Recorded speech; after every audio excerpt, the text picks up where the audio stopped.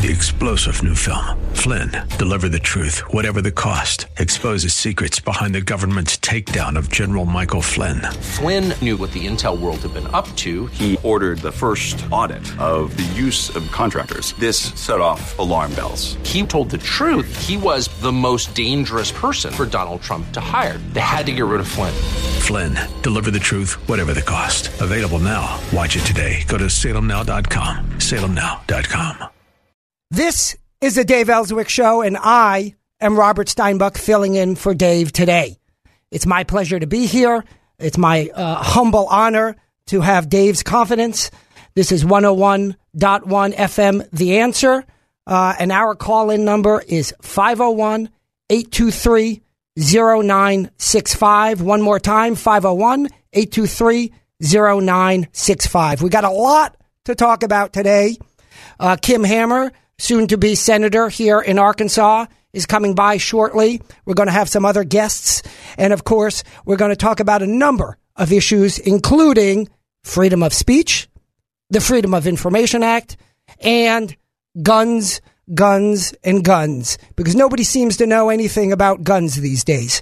So let's get started right there and then. And remember, please call in with any of your comments. And Mr. Producer Zach is monitoring today, and he will help us out.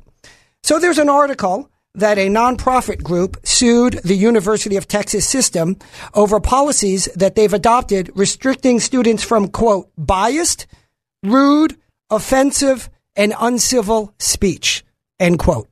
Are you kidding me? I guess they can't listen to this show because I'm not sure which ones of those categories don't apply. I'm certainly uncivil, according to the leftists, at least, right? Offensive, I'm a conservative. That's the definition of offensive to these leftists. Rude, I was born rude, and I only get ruder. Again, according to them. I do fine with my friends. I do fine with my family. Zach, am I okay? He's giving me the thumbs up. What do you say, Zach? I think you're all right. Thank you, Zach. So Zach won't call me offensive, rude, and uncivil. The only thing that I'll say is that I am indeed unbiased. And why would I say that I'm unbiased? Because the leftists keep telling us that we're all biased. Well, you know what? You can be biased. You can decide you're biased. I ain't biased. It's that plain and simple. This problem is going on across the country at universities. Students are self-censoring. These autocrats, these neo-fascists are marching around these universities telling students how to think, what to say. I'm not talking about what to say in a classroom like 2 + 2 is 4, so say 4. No, I'm saying that they're telling these students, well, you can't say these words because somebody might be upset about these words. You can't say Merry Christmas. Somebody may not celebrate Christmas. Hey, guess what, folks? I've talked about all the time on this radio show, and Dave has welcomed the commentary that I am Jewish. So guess what that means? I don't celebrate Christmas. And guess what I say to everybody out there listening? Merry Christmas! It don't offend me to wish all of my wonderful Christian friends Merry Christmas. And you know what they say to me? They say, thank you. And when it's Hanukkah, which often coincides roughly with Christmas, they say Happy Hanukkah. Guess what? We're allowed to be different. That's what's remarkable about this. These leftists want to tell you that we're supposed to have all individual identities, and then when we on the right want to recognize that identity, the religious identity, I said it, religious identity, all of a sudden it's a crime is what it is to these leftists. So, folks, I welcome your thoughts. Give a call in, 501-823-0965. Why is it that the commentary from those on the right is deemed rude, offensive, uncivil, and commentary by the left is not across America's universities? I can answer that question because those that run the universities are a bunch of leftists. And they've lost sight of the reality of education. Education is to promote different ideas. Former circuit judge Richard Arnold wrote about this when he was in high school. In high school, I'm guessing roughly 50 years ago. And he said they had a bunch of leftist history professors, just different spectrums along the left. And he's a Democrat, or was a Democrat. Richard passed many years ago. He was a Democrat. But he said, you can't have real discussion, real debate, if all you have is one side of the debate. It's like one hand clapping. But this is what the leftists want.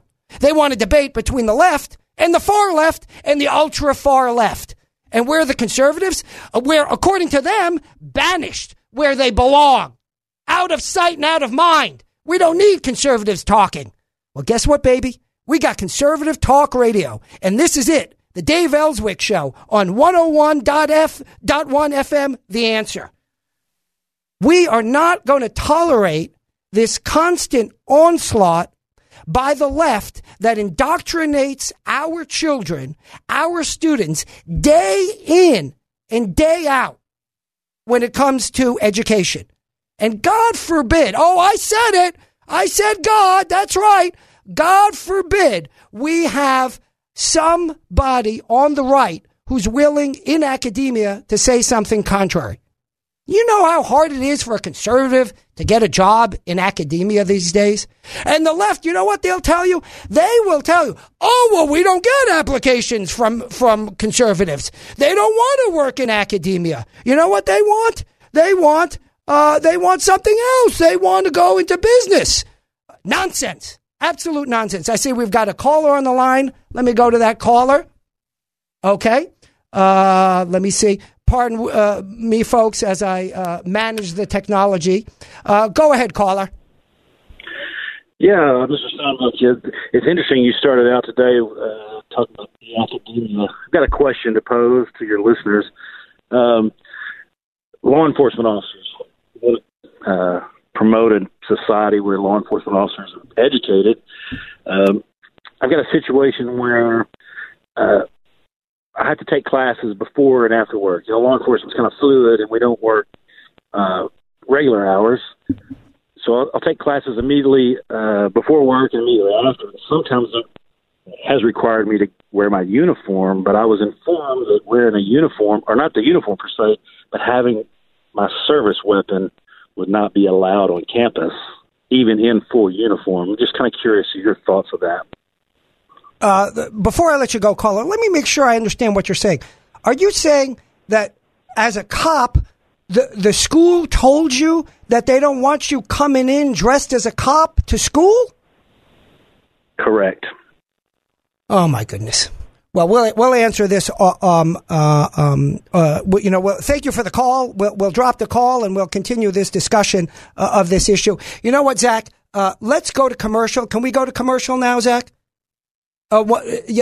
Because my mind has to wrap around this craziness that I've just heard. So, Zach, let's go to commercial. We'll come back from commercial.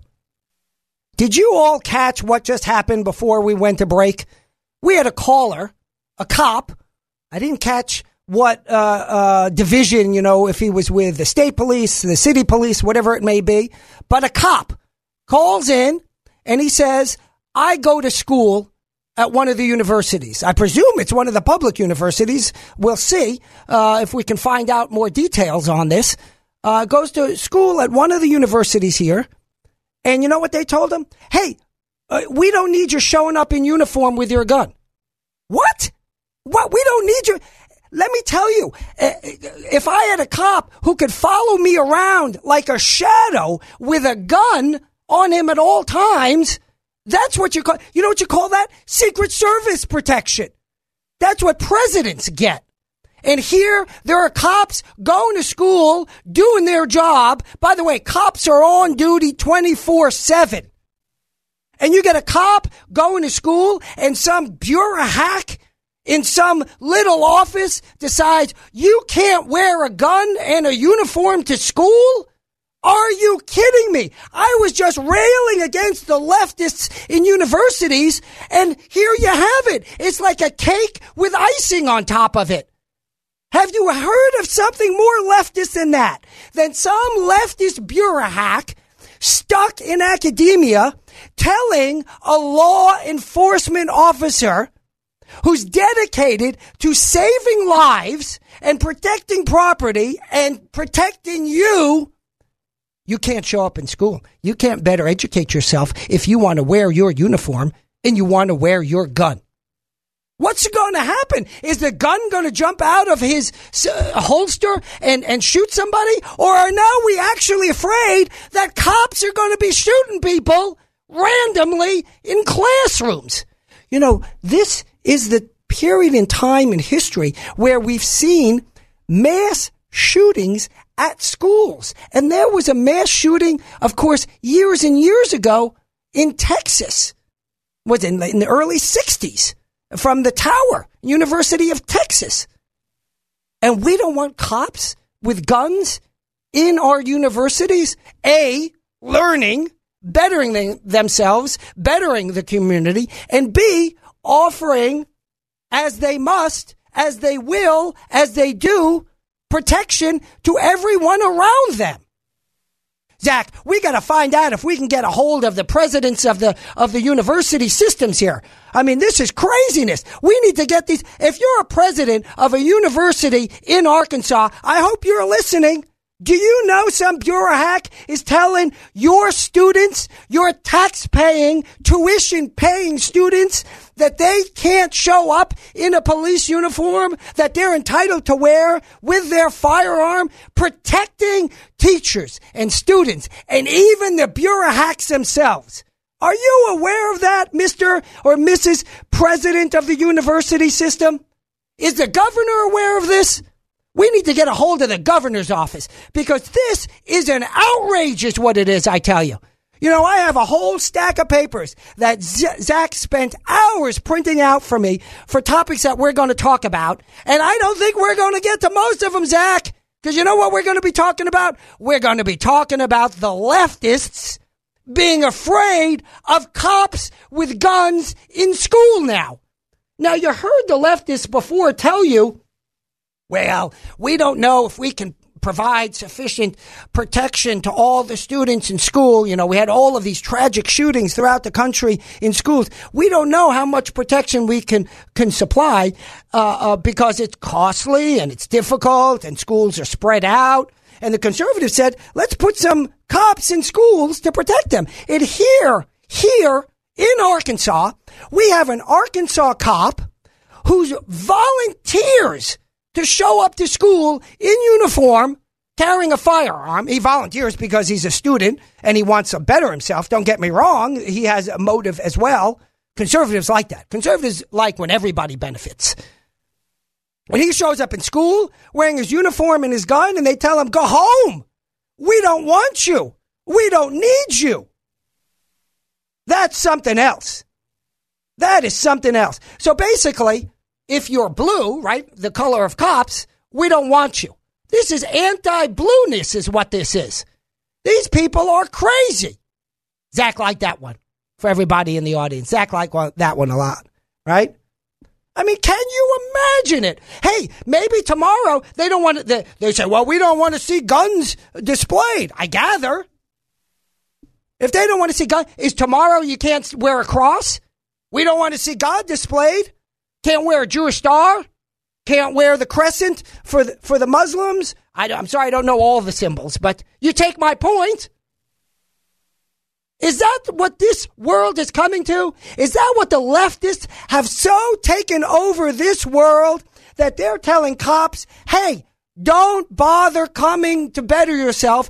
Don't bother showing up to protect us. By the way, Zach, what do you think? Do you think that this applies to cops coming to answer a call? What about to serve a warrant? Do they have a sign out front of this school that says, no cops allowed? We don't want your type. Your type don't work here. Do they got signs like we had during the past that excluded different groups? This one will be no cops allowed.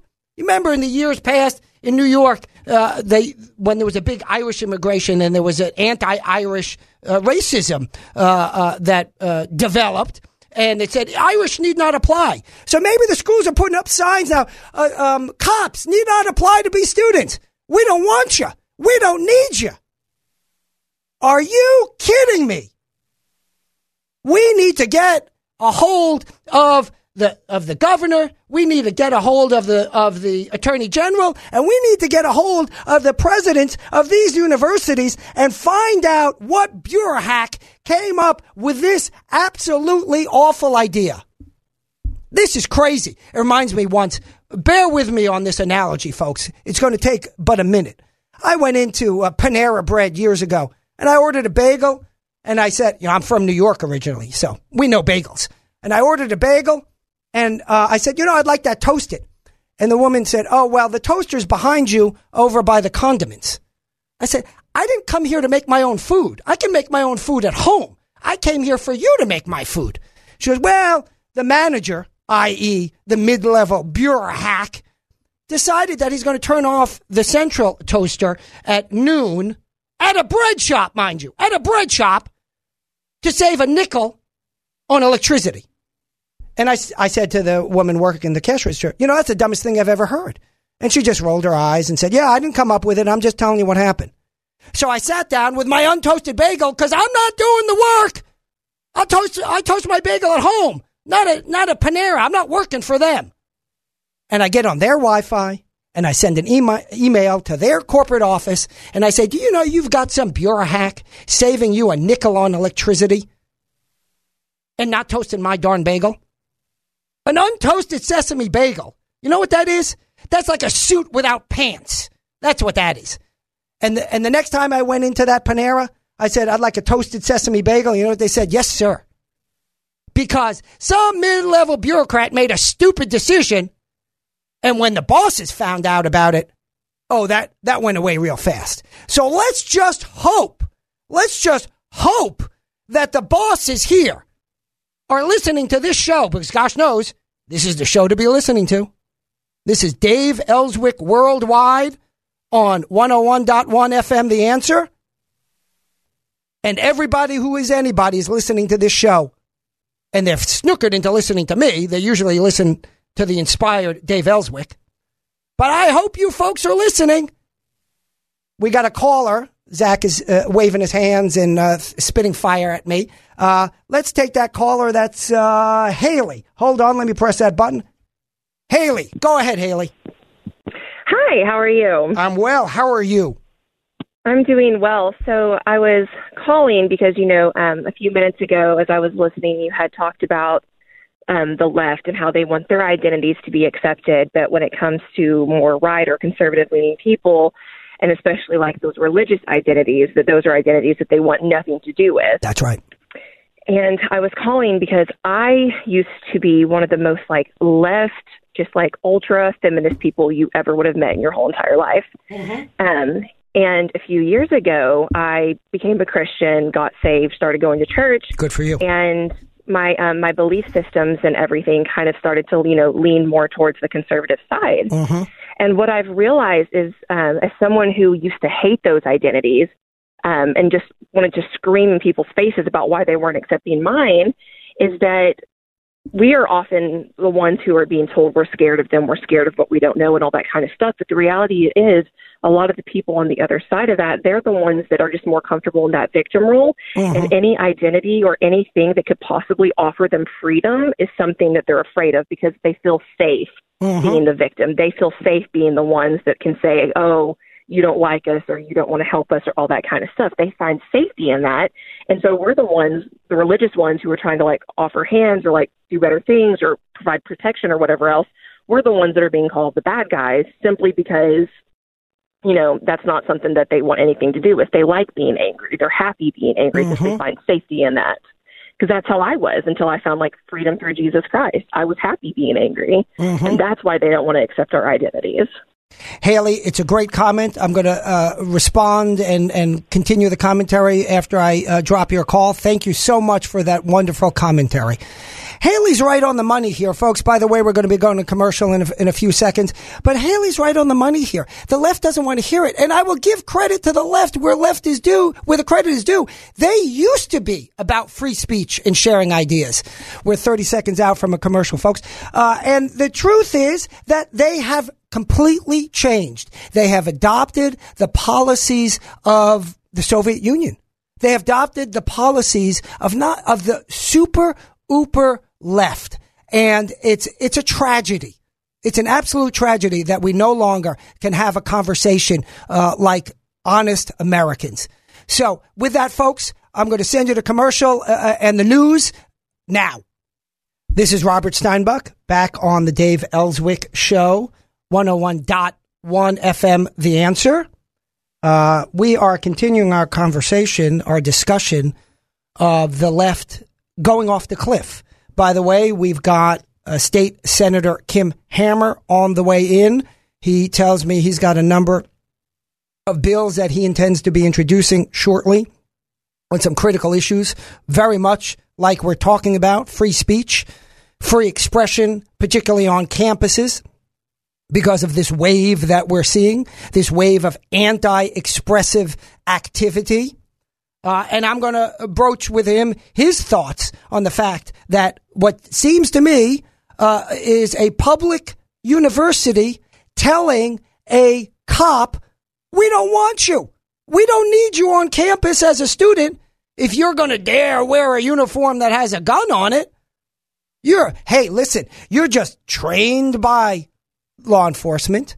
You're trained to be a cop. You're trained to carry a gun. You're trained to know the use of deadly force. But apparently, while that's good enough for the citizens of Arkansas, it ain't good enough for us.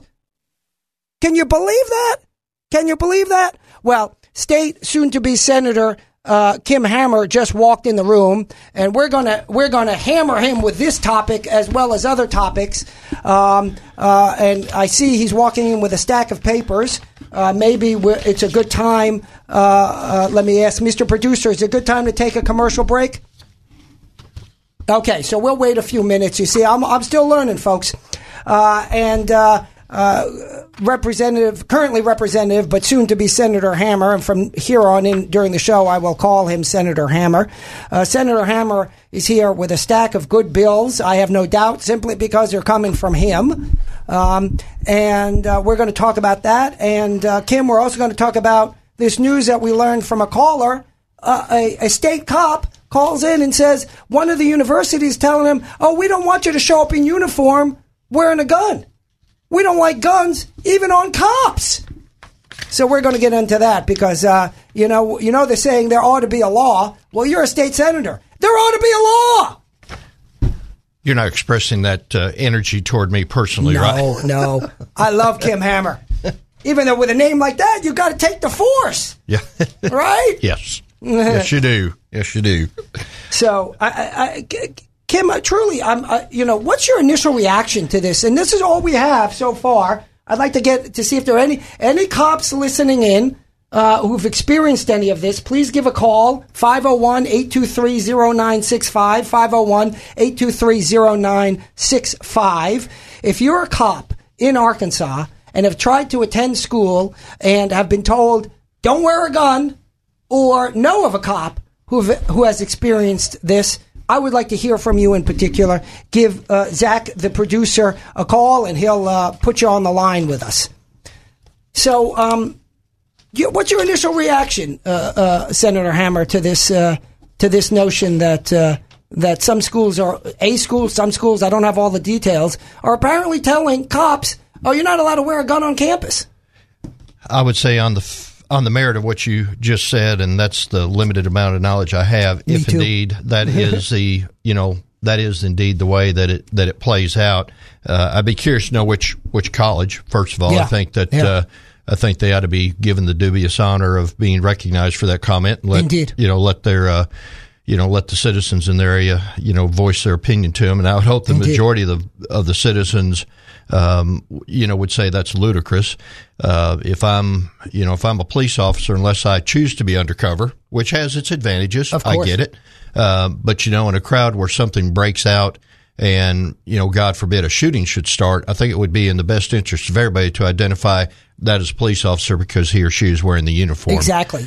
And if that is the position that school takes, then I think that just is more evidence of the left, left-sided thinking about things, which when you think about universities. Unfortunately, many of them are leaning hard left now, and so you really shouldn't be surprised by that. Next, they won't want any cops at all, period.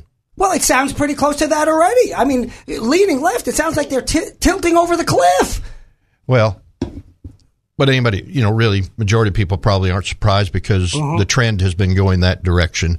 That's true. I would not want to be a police officer without the ability to defend myself. I mean, that would be just no disrespect, but that'd be like being a security guard that just wears a shirt but has no way to defend themselves. Right. Stop, or I'll yell stop again. Right. Or pull out their imaginary gun. Right. That's exactly right. Unfortunately, those people that attack institutions don't play with imaginary guns. That's right. They use the real deal, and they go in for as much damage as they can cause.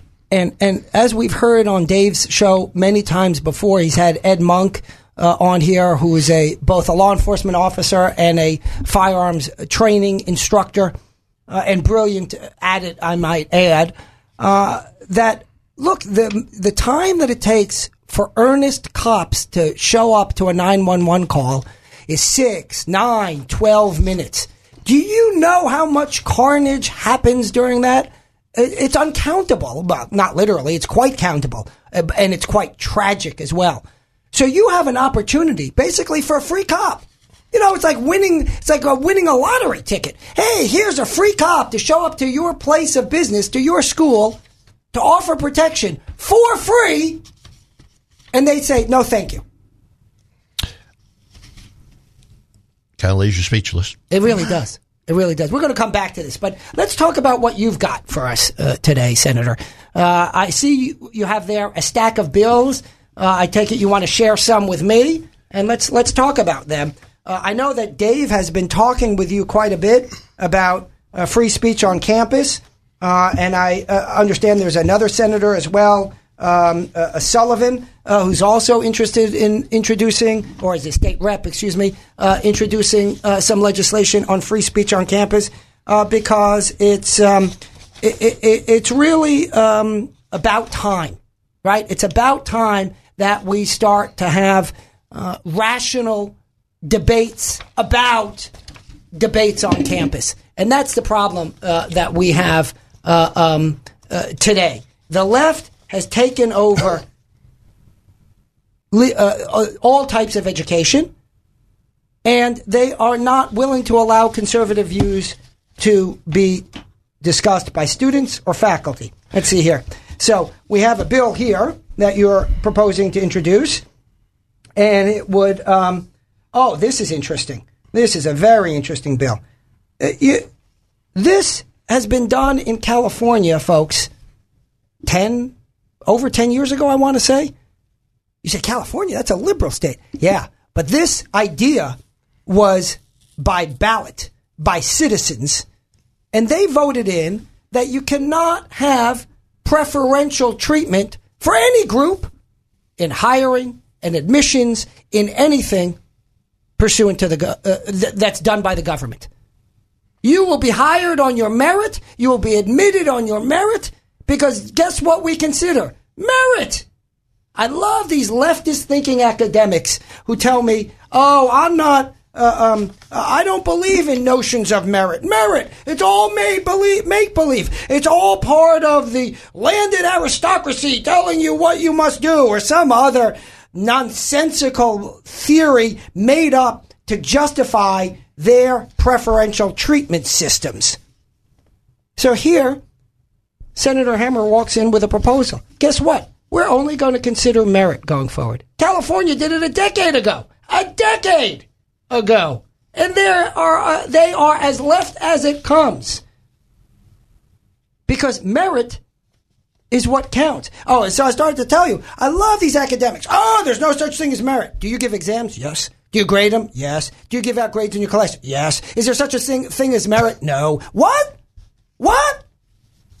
So what was that whole exercise you do with the students? How is it that you give out grades? How is it that you grade exams? How is it that you can tell a difference in quality among students if there's no such thing as merit? Oh, well, I can tell. It's just that nobody else can tell. That's how delusional these leftists are. They're so inside their own head, anything that they do, oh, well, that's okay. Anything else, That's not okay. Let's get your thoughts on bringing Arkansas up to speed on considering merit in giving out state contracts and admissions in public schools. 501-823-0965, 101.1 FM, The Answer. Should we go to commercial, Zach? We're going to go to commercial, and we'll be back with Senator Kim Hammer. And this is Robert Steinbuck filling in for Dave today. As you know, I am here with Senator Kim Hammer. I'm looking at the next one of his proposed bills. It is absolutely brilliant, Kim.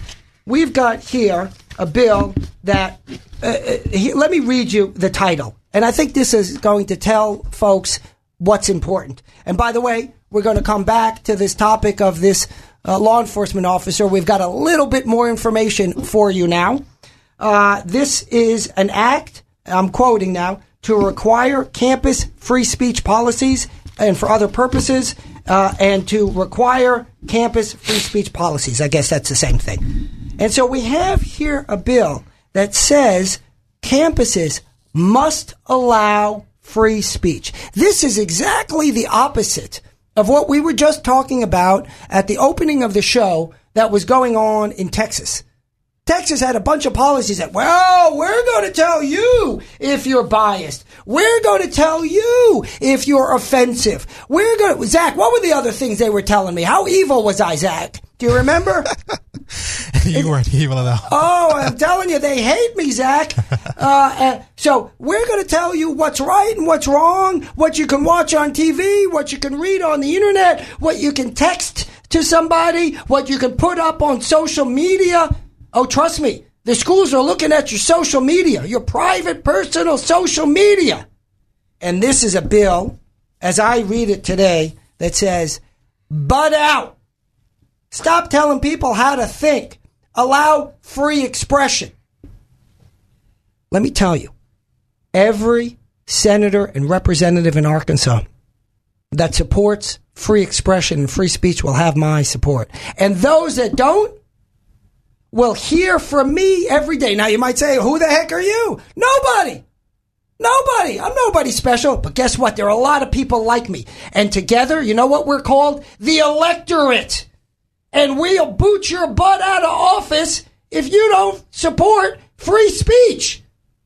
And what do we have here? We've got a bill from Senator Kim Hammer that says free speech is preeminent. It doesn't say, I only want to hear conservative speech because I'm a conservative. I only want to hear Christian speech because I'm a Christian. I only want to hear local speech because I'm from whatever town and I don't even know where Kim lives. I'm from. It says we want all speech.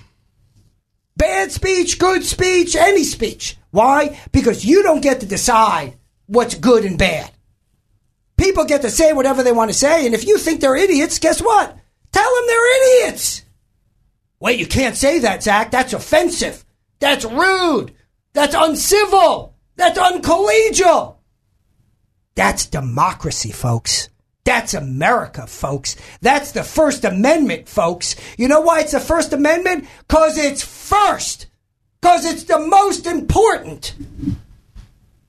The team that comes in first is the best. The amendment that comes in first is the most important. And by the way, don't forget what comes second.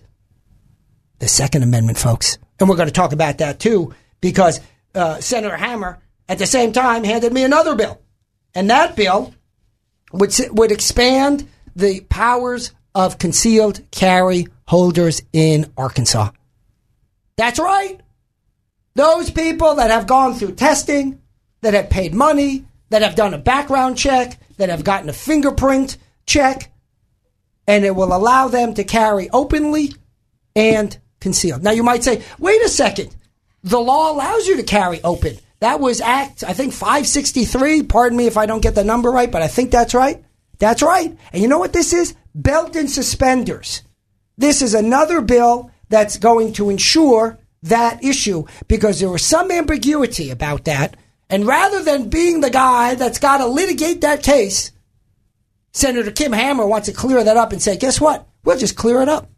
We'll just put in legislation that'll clear that up. This way, if you've got a concealed carry license, carry concealed. carried open, or if you're concealed and somehow it becomes inadvertently displayed, don't worry. We got you covered. We got you covered. Because this is Arkansas. You know, folks, you know that I'm from New York originally, long time ago. I've lived since I've gone off to college for the longest time in one place, Arkansas.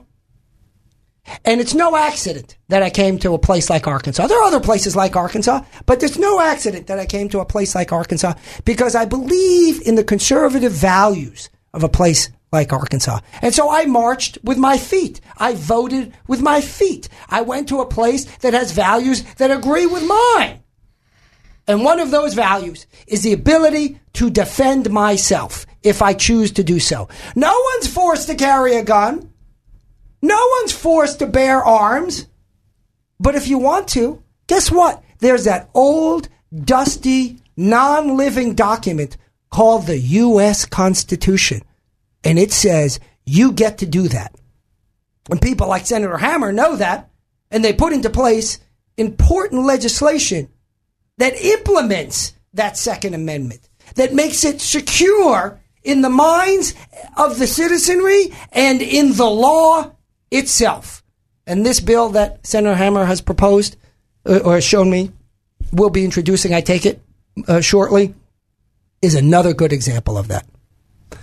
Kim, what are you hearing from your voters, from your electorate on issues of free speech and on issues of the Second Amendment? And I use the Second Amendment, of course, to apply both federally and state, even though in the state it's actually not number 2, but that's okay. With regards to the free speech, one thing that bill does is it protects the interest of people on both sides of the center line and those standing on the center line. And I think that's what people want. They just want to know that if they're going to express their opinion, and that applies to, and part of what got this bill motivated, because the one thing I hear most from my citizens are the ones that are going to college and are sitting in a classroom and their professor utilizes that position of authority over them to limit their ability to disagree with them. And I know, you know, from the district that I represent, that sounds totally foreign that would happen. But when you get removed from the safety of where I represent and you get put in those environments at various universities, that's a real threat. And I've had too many of the students come back and say, hey, you know, I want to disagree with my professor. And you would think there were things already in place that would have provided safeguard, but there's not enough in place to give them that ultimate safeguard. And the First Amendment speech, as you mentioned a while ago, it's at the top of the list for a reason because everything else applies after that. So our forefathers were pretty smart that they put that at the top of the food chain. That's the one big thing I'm hearing back. So what that bill's intended to do. Now, as a conservative, that creates equal latitude for those that are not conservative. But as long as the rules are fair, and as long as the ground is level, may the best side and best argument win. I think we got the best side. I think we got the best argument, undoubtedly. Wait, Kim, I don't understand. You want to allow liberals to speak freely as well as conservatives? But they already are. Huh? They already are. They're just taking they are. They are taking advantage of what's in position. And what this bill does is say, that's fine. You want to say that, but I get equal right protected under the law to say the same thing. And if you use your position of power over me as a professor over a student and a grade or semester class is dependent upon it, now I've got latitude to say, no, I've got the right to it. And it enforces it with some stick. It's not just carrot, but it's also stick in there. Indeed. And of course, I was being facetious, as you well know. But that's the point here. It's really, truly remarkable that conservatives are the one that say, no, we want everybody to speak. We're not looking to shut up the liberals. We're not looking to shut up the leftists. But, you know, the problem with conservatives have a problem in that they think that just because we're conservatives, we shouldn't allow the left to speak. The best thing that a conservative do is get into a room and let a left-minded person speak because they win they win the argument automatically if they're in a room of reasonable-minded people. If you're in a room full that are not reasonable-minded, you lost the argument whether you win or not. It's already lost. We just want to level the playing field. Amen, brother. And I think you raise an important point. We do have some conservatives who are not open to hearing liberal speech, but I think it's a minority. I think the majority of conservatives are open to all speech, but I think the vast majority of leftists are not. And that's been flipped. The history is really ironic because it was the left that was in the minority. I guess maybe that's why they were open to diversity of speech, and they had the free speech movement. And now that they are in power in academia, they've decided that they don't want to hear from anybody else, and they should be the only ones who speak at all on campus. And it's just a tragedy. And so we're going to go in just a moment to SRN News, and then we'll be back to talk more about this right now. 101.1 FM, The Answer, the Dave Elswick Show, and I am Robert Steinbuch, filling in for Dave. I have with me Kim Hammer, state senator, will be with us for the next few minutes. And he's handed me a stack of bills that I'm working my way through. I'm underwater, Kim. It's so many bills here. I love it. This is an attempt to right the wrong, to bring rationality to insanity. You talk about civility? UT is worried about civility? I'll give you civility. I'm trying to get the crazy out of government. And how do we get the crazy out of government? With good conservative legislators like Kim Hammer. So Kim hands me a bill. This is an Arkansas bill. This is a bill that if you oppose this bill, you should not be in the legislature. A bill to train students in public schools on the use of firearms. That's right. That's right. To train students on their Second Amendment right to use firearms. That's a good idea. Everybody should know how to defend themselves. Everybody should know what the Second Amendment is about in practice, in reality.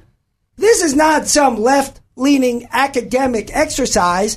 Pick up a gun, point it at a target, know how to handle it, know where not to point it, and put it back down after you shot it. God bless America.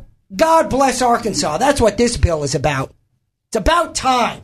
It's about time. And at the same time, he has a bill that wants to expand the definition of domestic terrorism to include mass school shootings. Why isn't the left talking about this, Kim? Why isn't the left? They all want to talk about, take away your guns. Take away your guns. But they don't want to expand the penalty for mass shooting at schools. Do they want a solution, Kim? Or are they just looking to hammer, no pun intended, the Second Amendment?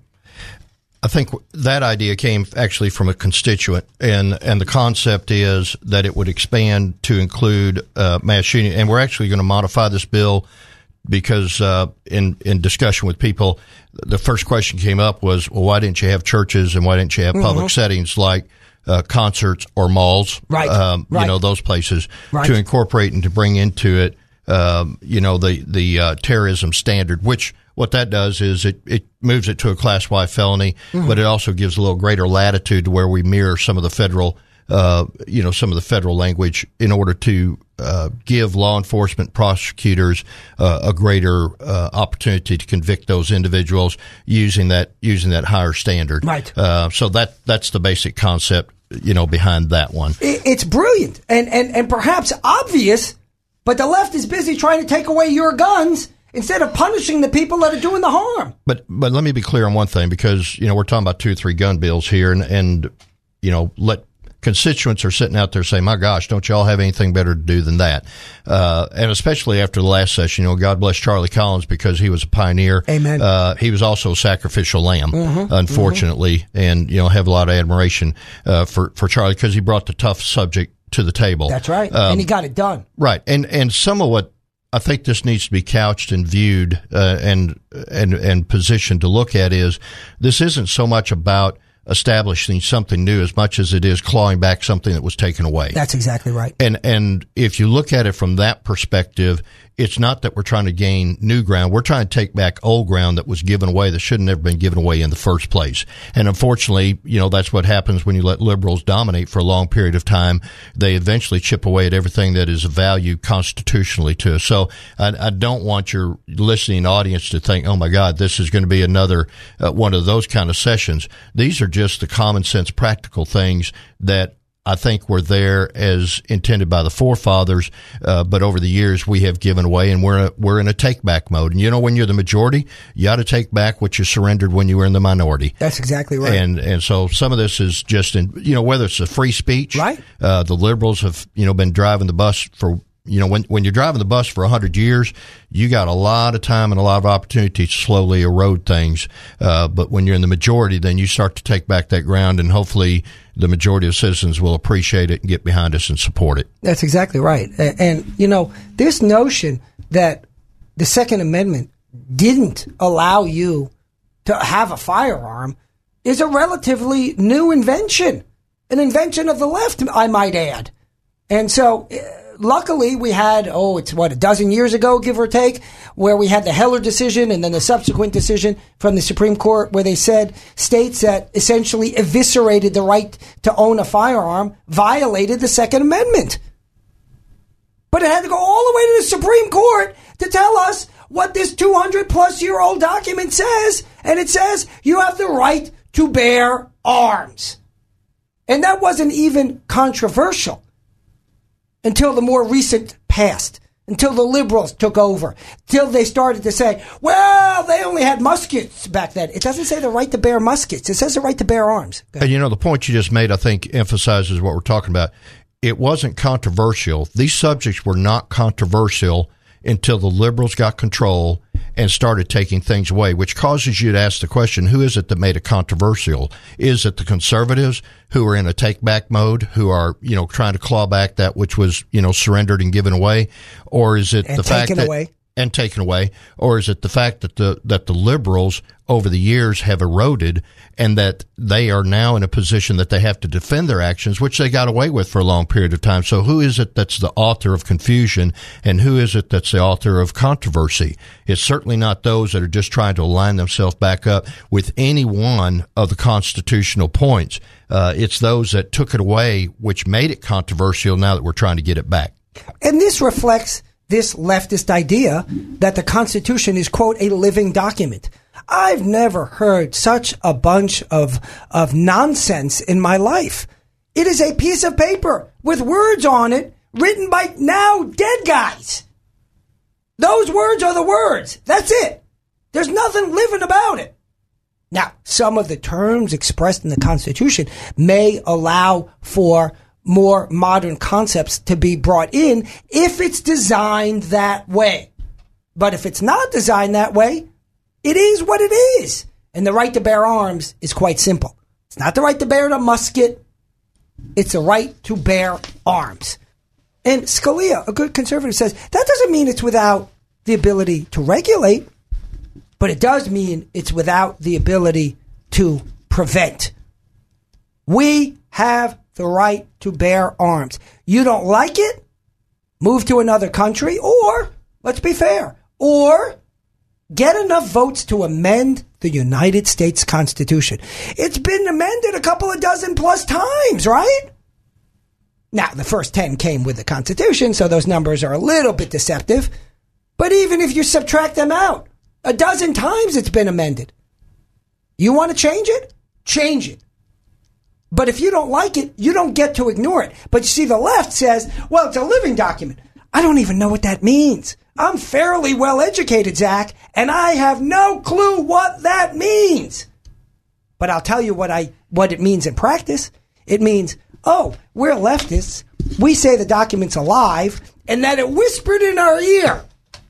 Like Elijah coming to the Seder table on Passover, it whispered in our ear and told us its new meaning. And by the way, it's a secret only for us leftists. So you conservatives who got a different view, sorry, that's somebody else talking to you. Because our ghost told us what it's saying. That's the craziness of the left today. That's the problem with the left today. Before Senator Hammer leaves, let me just make a quick comment on the final two bills that he sent me. He has been known as a leader on ethics from the beginning time in the government. And let's be frank, folks, we've had some problems with the state legislature. I'm not going to name names, but we've had some problems. So I think we need to shore up some of the ethics rules and laws that apply to state legislators and state government actors.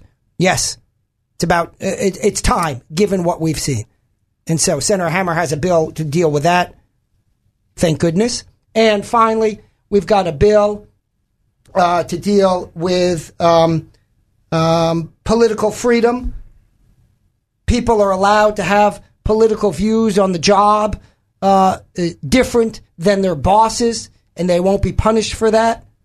We've seen this across the country. We've seen this be a problem where government workers, government bureau hacks are shutting down the speech of employees. Now they say, oh no, you're allowed to have your viewpoint.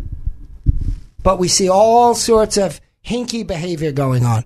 So, but that applies also within state government as well. Oh, that's what I'm talking about. We're talking about we're talking about making sure that anybody that's a state employee has the ability to share and express their ideas with anybody, right. Including a legislator. Exactly. And if that freedom is imposed upon, then those that have given that decree that they can't speak, to their elected officials, I think because that's not doing anything, but it's just creating a cloud that we don't want to have over us. That if somebody wants to talk to me as a legislator, or talk to anybody in a position, maybe in a law enforcement capacity for that matter, expand it. Exactly. Why would you want to not let somebody talk to somebody if you identify that there is a issue or there is a problem? It used to be the Whistleblower Act. That's right. Some of that's been a little bit limited by the court ruling. That's right. So we need to enhance the ability to keep everything transparent, out in the light,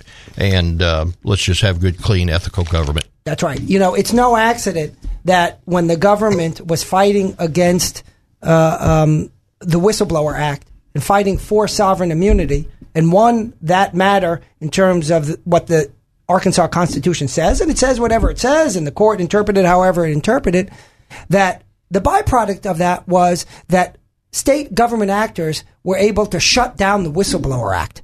So I know for a fact that a number of things you're working on are designed to make sure we get the types of protections for state employees that were originally in the Whistleblower Act, but provided in a different method now to comply with the Arkansas Constitution, given the recent ruling from the state Supreme Court. Senator Hammer, it's always an honor, always a pleasure to have you come in, and we look forward to see the introduction of your bills, and when they get dropped, give us a call, and I'm sure Dave will talk about it. And when Dave has me on regularly, as he does on Mondays, we will talk about them some more. Thank you, sir. Thanks, Robert. And this is Robert Steinbuck filling in for Dave Elswick on 101.1 FM, The Answer. Folks, we got some more news for you. We got some more information. We have now discovered, indeed, that the school, the university at which that police officer attends, I'm not sure the grammar was that great on that, the school that police officer attends is a public university. So when I was saying, let's get the presidents of the universities on the horn, let's get the governor on the horn, let's get the AG on the horn, amen. How is it that we have a public university in the state of Arkansas telling a cop, no thank you, move along, nothing to see here. We don't need you. We don't want you. Have a nice day. Are you kidding me? Are you kidding me? These leftists don't want this law-abiding, law-enforcing official legally entitled to carry a gun 24/7, concealed, unconcealed, on his side, on his back, on his chest, in his hand, on his leg. But not at our school, says this bureau hack from some left-leaning state university funded with your taxpayer dollars. Your taxpayer dollars are being paid to some bureau hack to tell this law enforcement officer, we don't want you. We don't want you. 501-823-0965. If you have any information about this travesty of justice, give us a call. 501-823-0965. Folks, let's talk some more about guns. We talked a little with Senator Hammer. We've been talking about how these bureau hacks at some state-funded public university don't want law enforcement officers carrying their guns on campus. The New York Times recently did a story, and it tells us the facts, and the facts are roughly 40,000 Americans are killed with firearms every year. Now, that's a big number. That's a big number. That's a number to be concerned about. The number of deaths, that is. But let's have a little bit of perspective here. And this is what I said at the top of the show when I said we're going to talk about guns. This is what I wanted to talk about before we were, I would say, sidetracked, but that's not an accurate term. Main-tracked. This whole show we're going to be talking about this main-track travesty of what's going on at our public universities. But more broadly, 40,000 deaths a year from firearms. It's a big number. You know what the left says? Ban firearms. You know how many deaths, Zach, we have from cars every year in the U.S.? Not sure. Yeah, roughly 40,000. Have you heard the left saying we should ban cars? No. And they say, well, but, you got to have a car because you got to go get your frappe latte at Starbucks on your way to the local public radio station that you work on, funded by tax dollars to propagate liberal ideas to a conservative population. So we got to have our cars. We can't restrict our cars.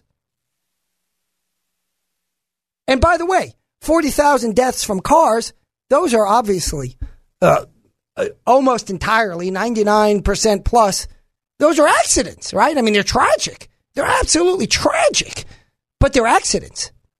So you said, well, what do we call gun deaths? Well, did you know well over half of them are suicides? Now, those are tragic, but because someone who by definition has some mental disturbance and decides to commit suicide means to the left that you and I shouldn't be able to own a gun or carry a gun or be a law enforcement and go to a public university and wear your gun in uniform. That's right.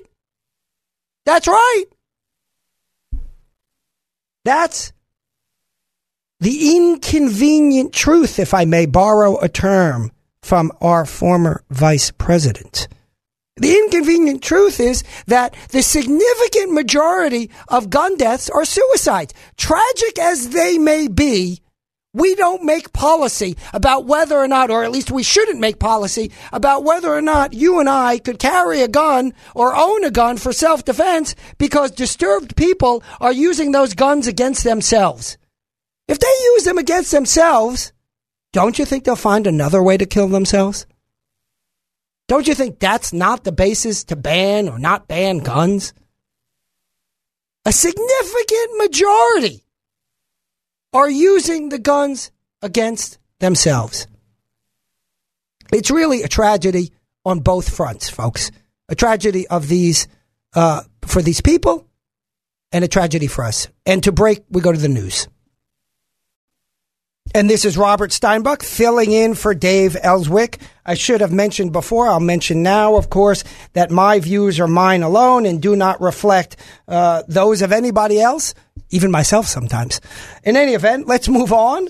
There was a very interesting article in the New York Times a few days back about the Women's March. You may recall the Women's March that happened after President Trump got elected, and they wore those goofy hats. I'm not going to say what they call those hats, but I think you know what they are. In any event, more power to them. You can march if you want to march. I've got no problem with it. You can express whatever views. Listen, I'm all about free speech. You want to wear hats shaped like female body parts? Knock yourself out. You want to wear hats shaped like male body parts? Knock yourself out. I don't care. Maybe we should get one of each and we can couple them together. I don't know what that would be like. But in any event, marches are great. Free speech is great. Bad speech is great. Good speech is even better. So you say, well, bad speech is great. Yeah, because we have to have a conversation. And we know there are people with bad ideas and who say bad things. Say it, and then we can respond. Don't put them in a hole. Don't tell them they're not allowed to think. Don't tell them they're not allowed to talk. Well, guess what? The leftists are eating themselves again. Here's the title of the article in the New York Times, which I read regularly. I still do, but it is not the paper I grew up on. And we'll talk more about that. Women's March roiled by accusations of anti-Semitism. Anti-Semitism, anti-Jewish attitudes. You are going to lose it when you hear some of the things in this article. Absolutely amazing. So they get this coalition, this group of women together, and they decide they're going to do this march. Great. Knock yourself out. I'm going to read some excerpts from the article. Tamika Mallory, who's now co-president of the Women's March group, has been criticized for attending an event by Louis Farrakhan, the leader of the Nation of Islam, who's been widely reviled for making anti-Semitic remarks. That's right. So one of the leaders already comes in with a checkered past. Now, if she disavows those views, I will say, just because you listen to somebody doesn't mean you subscribe. So, but I'm cautious. I'm concerned. And then we have a quote from, let's see, I think it's from Ms. Mallory, Tamika Mallory. And she says, since that conversation, we've all learned a lot about how while white Jews as white people uphold white supremacy, all Jews are targeted by, I guess, anti-Semitism. Uphold white supremacy. Because you're white, you uphold white supremacy. I'm white. I don't uphold white supremacy. Let me let you in a little secret. I do not uphold white supremacy. You know what we call it when you decide people's actions based on their color? We call that racism. My father lived under Nazi occupation and then Soviet rule. My mother's family fled Nazi Germany shortly before the war. My father spent the war in the Soviet satellite of Kazakhstan. My father lived in a displaced persons camp run by the Americans in Germany after the war, because as he said it, if you wanted to live after World War II, you went to where the Americans were. You went to where the Americans were.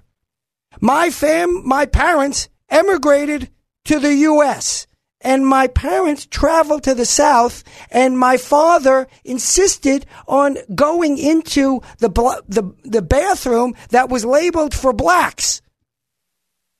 He told me he wasn't even sure what it meant, but he started to go into the bathroom labeled for blacks, and they told him, no, you don't go there, and he thought they were going after him. He said, I'll go there because I want to go there. Is that white privilege? Is he part of the privileged few? this notion of labeling whites as oppressors, labeling whites as, quote, privileged because of the color of their skin, telling us that we shouldn't listen to their commentary because of the color of their skin. That's racism, folks. Racism from the left. And you know what they tell you? Oh, well, we can't commit racism. We're not white. Only whites can commit racism. Oh, isn't that convenient? Like the church lady from Saturday Night Live will tell you. Isn't that convenient? You've defined yourself out of racism. Let me tell you, I've spoken to plenty of people of color who've said, absolutely, there's racism within communities of color. Absolutely. You don't have to be white to be a racist. You don't have to be non-white to be a racist. You don't have to be non-white to be a victim of racism. These are acts. These are not character that reflects the color of your skin. So this is what I say to the left. Cut it out. Cut it out.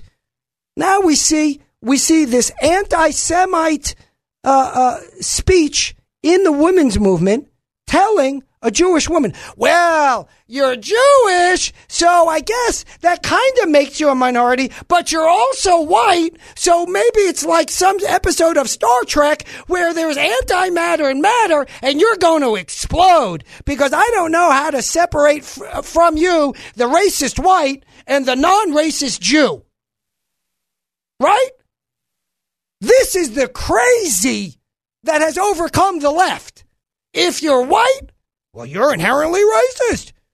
You're the beneficiary of privilege. I remember when I was young, and let me tell you, people had it a lot worse than I did when I was young. But we grew up working class, folks. Now, that's not poverty. I'm not claiming poverty, but it's working class. It's every morning when you come downstairs to get ready for school and have breakfast that my mother opens up the oven and turns it on to heat the kitchen because there's not enough heat in the house. The house doesn't retain the heat. Oh, we had food on the table. Maybe not always the richest food, but we had food on the table, and that's better than many. And worse than many others as well. Working class, that's what we were. We weren't poor, we weren't middle class, and we certainly weren't rich. But according to these crazies on the left, it's all the same because of the color of my skin. Racism, folks. That's what that is. Racism. Pure and simple. I mean, I'm just amazed how these people continue on this claim and no one calls them out. And by these people, oh, I'm waiting for it. Oh, the phone's going to start ringing. These people, I mean these people on the left. Black, white, yellow, purple, I don't care. The left seems to think that people should be judged by the color of their skin. That's right. This Rubel, Ms. Rubel, reading from the article again, a central organizer of the march says she agrees that white women, including Jews, should grapple with their racial privilege. Oh, I'm grappling, folks. I'm grappling with the nonsense that makes up that sentence. The nonsense that makes that up.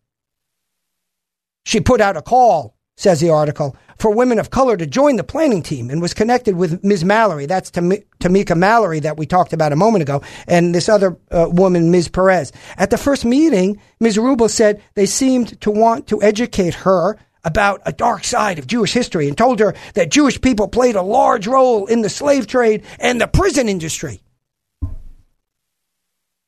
Are you kidding me? Why don't you just say the anti-Semitic trope that they control the banks and the media while you're at it? That's anti-Semitism. Were there Jews involved in bad things? I'm sure there were. Have there been minorities involved in bad things? Absolutely as well. Guess what? There are people from every group doing everything, good and bad alike. And you don't judge the people by the color of their skin. I mean, is this a hard concept to grapple with? But you see, this is what we've been talking about from the beginning of today's show. The left wants academia to be able to talk about all things, left of center, that is. The left wants to tell you about racism, all things, as long as it's for conservatives or white people. They define out themselves from any culpability, any responsibility, any shared governance in terms of democracy. It's you are bad, bad, bad. That's the left.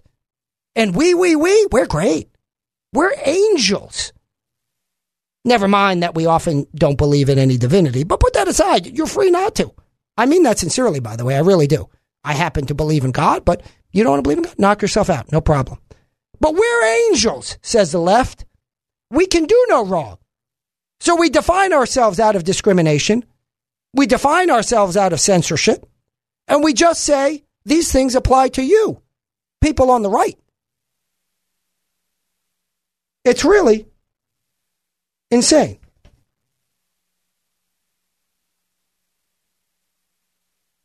One of the leaders said, I'm reading from the article again. She said she was told by one of the march leaders that, quote, we really couldn't center Jewish women in this, the march that is, or we might turn off groups like Black Lives Matters. While Black Lives Matter, still the article, is a diffuse movement, some activists have issued statements expressing solidarity with Palestinians under Israeli occupation. So let's reflect on what's being said here, and then we'll go to a commercial thereafter so you can think about it. We have people in the Women's March saying, well, you know, we don't want to offend anybody by putting Jews in prominent positions. You know, when I heard that when Jesse Owens wanted to run in the Olympics in Germany when Hitler was ruling Germany. And they said, well, Jesse, you know, you're the best runner. We don't care that you're black. We wouldn't care if you're white. You're the best runner and we should run you. But we don't want to offend Hitler. Gosh knows we don't want to offend anybody. That's the left. Remember, they're the offense police. Let's not offend Hitler. That's the view on the left. And they told him he can't run. He can't run. He was the best man for the job. Merit meant that Jesse should have run. We don't want to offend Hitler. That's the view of the left today. And this is Robert Steinbuch filling in for Dave Elswick here on 101.1 FM, The Answer. Folks, remember the call-in number, 501-823-0965. There is a fantastic story in the Demgaz, the Democrat Gazette today, written by Lisa Hammersley. And it's fantastic because it talks about the Freedom of Information Act. It's fantastic because it discusses important issues in our state. And I dare say it's fantastic because it quotes yours truly. That doesn't hurt. Right, Zach? It doesn't hurt. Zach's nodding his head in disbelief, I assure you, folks. So let's get to the article and then talk about and expand upon some of the topics contained therein. By the way, Lisa Hammersley is a longtime reporter for the Demgaz, and she does significant project stories. She's there, you know, like the Woodward and Bernstein of the Democrat Gazette. I mean that. She's been there a long time. That paper has gone through some tough times in today's day and age when it comes to print media, and she's stuck it through. Is that the right way to say it? I don't know. And she does some really fantastic work, along with many others over there. So, the article reads, for the first time, a new state-appointed brain trust will weigh in on proposed changes to Arkansas's Freedom of Information Act. At the same time, the General Assembly meets and votes on the legislation. The Arkansas Freedom of Information Task Force and I'm on it, folks, and you'll see in a moment that in the article, is in charge of making recommendations on bills that would affect the state public records and open meetings law. Folks, as you know, that's the law that allows you to ask various local and state agencies, hey, could I look at the public documents that make up what you guys do? After all, I'm paying the bills. I'm paying for it. And that's the thing that's amazing about these bureau hacks. They are offended. Wait a second. We've got work to do. We've got work to do. Yeah, on my dime. So, little less talky, a little more worky. Okay, folks? Back to the article. The group will advise whether legislators should approve the bills, revise them, or kill them. Federal and state freedom of information laws, often called sunshine laws, right, because they expose the reality, grant the public access to government records and require that public business be conducted openly. The Arkansas law was adopted in 1967. 1967. The last time the Arkansas legislature met in regular session in 2017, lawmakers introduced at least a dozen bills that experts argued would weaken, in some cases gut, the state's Freedom of Information Act. We're going to have later on in the show Joey McCutcheon, noted Arkansas attorney who deals with the FOIA, the Freedom of Information Act. And he was one of those advocates against gutting the act last session and will be so again. Back to the article. At least 10 bills became law last session, though 2 that stirred the most opposition failed to pass. And folks, thank goodness they failed to pass. And guess what the article is going to talk about? Attempts to revive those rotting corpses. Back to the article. This is the People's Law. Ellen Kreth, task force chairwoman, and publisher of the Madison County Record newspaper, said of the Arkansas Freedom of Information Act. The 2017 legislative session saw a number of bills coming through that seemed very scattered. One person attacking the FOIA here, another there, she said. The task force was created in part because legislators and supporters of government transparency saw a need for a public body to review proposed changes to the public records law. People need access to information about what the government does that affects them, Kreth said. I applaud the legislature for recognizing that. There were too many bills that would damage the FOIA. That's for sure. The 9-member task force plans to meet as often as possible during the 92nd General Assembly, Kreth said. The legislative session starts January 14th. One proposed exemption to the public records law already appears to be headed for a fight. Oh, and I'm ready for it, folks. And so is Dave Elswick. Good luck to the legislators that try to bring up bad FOIA bills, because we're looking out for it. Senator Kim Hammer's going to look out for it. Dave Elswick's going to look out for it. Mr. Producer Zach is going to look out for it. I'm going to look out for it. So don't think you're going to sneak any of these by. One proposed exemption to the public records law already appears to be headed for a fight, says the article. The Arkansas Municipal League plans to revive and revise a failed 2017 proposal, that session's Senate Bill 373, sponsored by Senator Bart Hester of Cave Springs. The bill proposed keeping from the public eye government attorneys' communications and work products in, quote, pending or threatened litigation, end quote. Opponents said that broad exemption would have allowed government agencies to hide thousands of records that ought to be public. That's right!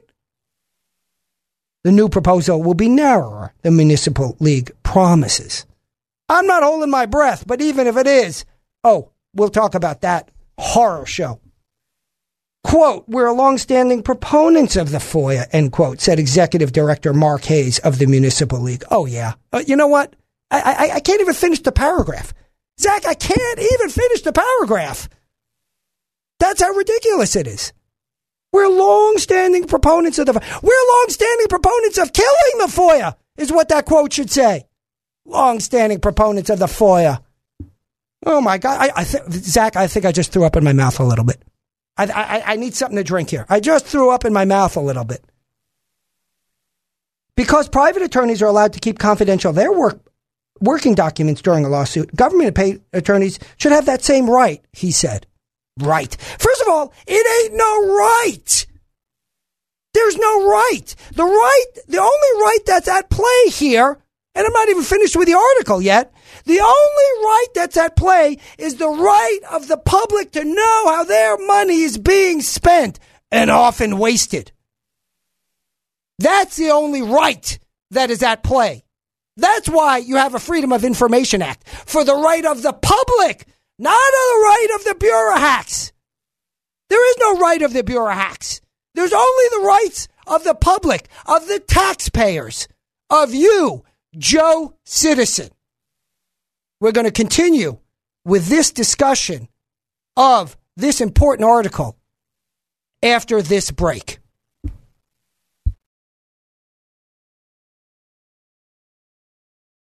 (23) 0965 if you have any thoughts on free speech, if you have any thoughts on the Second Amendment, if you have any thoughts on this travesty that we've recently learned about, that a public university is preventing a law enforcement officer from carrying his gun in uniform on campus, give us a call. We were talking before the break about the outstanding article in the Democrat Gazette about the FOIA task force on which I serve, and I'm reading you excerpts of that article, and we've just gotten to the juicy part. So let's dive back in. So, according to the Municipal League, hold on, let me grab my box of tissue, Zach, to cry for the government bureaucrats with their feet up on their desk, working from 9:30 to 4:30 with their an hour 15-minute break on their government-funded salaries. Hold on. He says private lawyers ask for and receive government attorneys' working papers, including legal strategies, under the Arkansas Freedom of Information Act. Nobody's asking to hide anything, he says. It's just a question of fair play. Boo-hoo is what I say to that. Hayes says the Municipal League's proposed exception to the Freedom of Information Act would apply only to pending lawsuits and would expire when litigation ends. Here it comes, folks. Wait for it. Robert Steinbuck, a UALR professor, my views are my views alone, by the way, and co-author of the Arkansas Freedom of Information Act reference book. That's right, folks.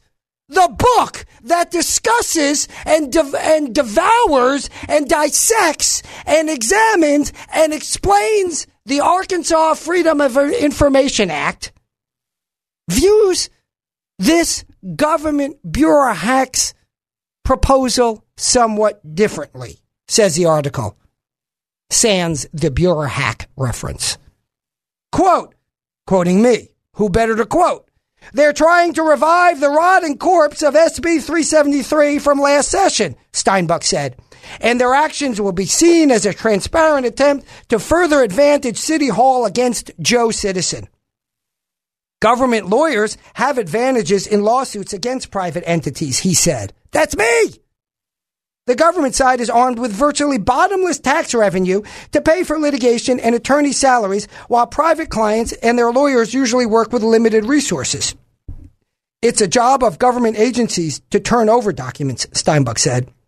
If they're willing to fund the litigation on the other side, meaning the private side, with taxpayer dollars, an unlimited budget for attorneys for the other side, then we can start, that is, talking about leveling the playing field. And that's the point, folks. The saying is, this is the article, you can't fight City Hall. Not you can't fight a private plaintiff. It's because City Hall is inundated with advantages, Steinbuck said. That's the point, folks. City Hall has your money.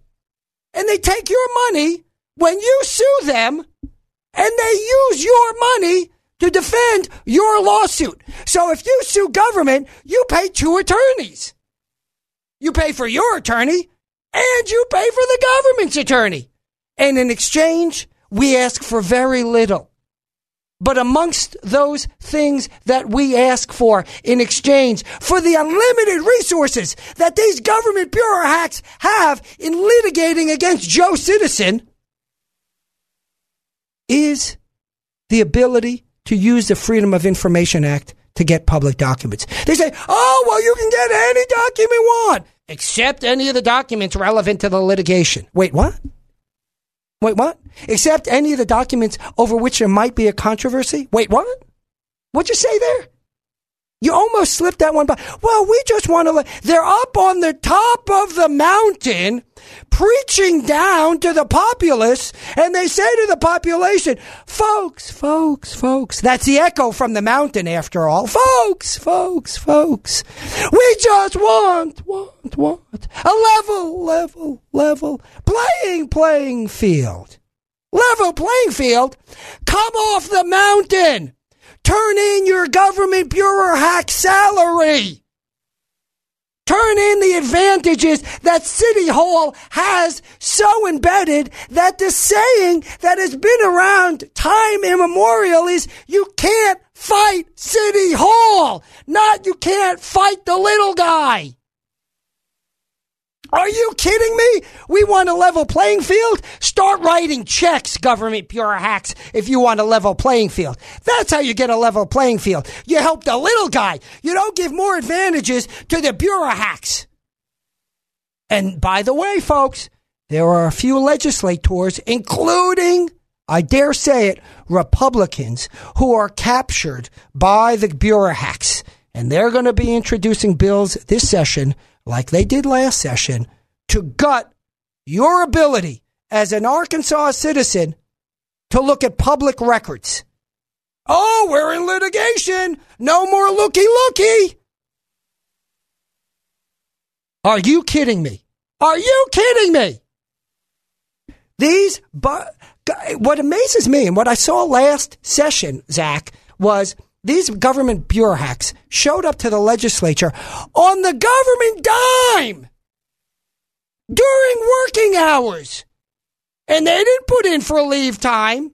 So you, Zach, and you, the listening audience, are paying the salaries of these government bureau hacks to traipse down to the legislature and come before the legislature with cup in hand, ringing the bars. Oh, more food, please. We need more help. Our jobs are so tough. We show up wearing our little sleepwear. Our jobs are so tough. We would like you, the legislature, to write a law to make our jobs easier. I kid you not, folks. There were government bureau hacks that showed up to the legislature making six-figure salaries. That's right, $140,000, $150,000, $190,000, saying our job is too tough given the state of the Freedom of Information Act. The law that's been around for 50 years, but somehow the government's going to collapse now that they have to comply with it. For 50 years, it was okay. But now, my goodness, there's no level playing field. No level playing field? 50 years it's been like this. And no level playing field. Are you kidding me? So we're paying them, get this, folks, we're paying them to come down and beg for less work. And we're paying them $150,000, sometimes a little less, sometimes a lot more, to beg the legislature to enact a law to make their jobs easier. And at the same time, to prevent your ability as Joe Citizen and Joanne Citizen to see public records. Are you kidding me? You know, there's, as I've mentioned on the show, I've mentioned before, I'm from New York, I'm Jewish, and there's a phrase, a word, there was a language that was spoken by Jews in Europe. It was called Yiddish. Sometimes it was called Jewish. It was a combination of mostly German, some other languages, written with the Hebrew lettering, really an odd language. But it's a rich language. And there's a word called chutzpah. And there's a word called chutzpah, and it means you got some set. You've got some set. I'll let you fill in the blank as to what the set is. That's what these people have. You know what? We've got calling in my good friend, former U.S. Attorney for the state of Utah, Brett Tolman. And Brett is an advocate of, how should we say it, of prison reform, of criminal justice reform. And Brett's unique characteristic is he was the prosecutor, the federal prosecutor for the entire state of Utah. And he's going to talk to us about what we need to do to reform our criminal justice system. Brett, it's an honor and a privilege and a pleasure to have you on the show today. How are you, my friend?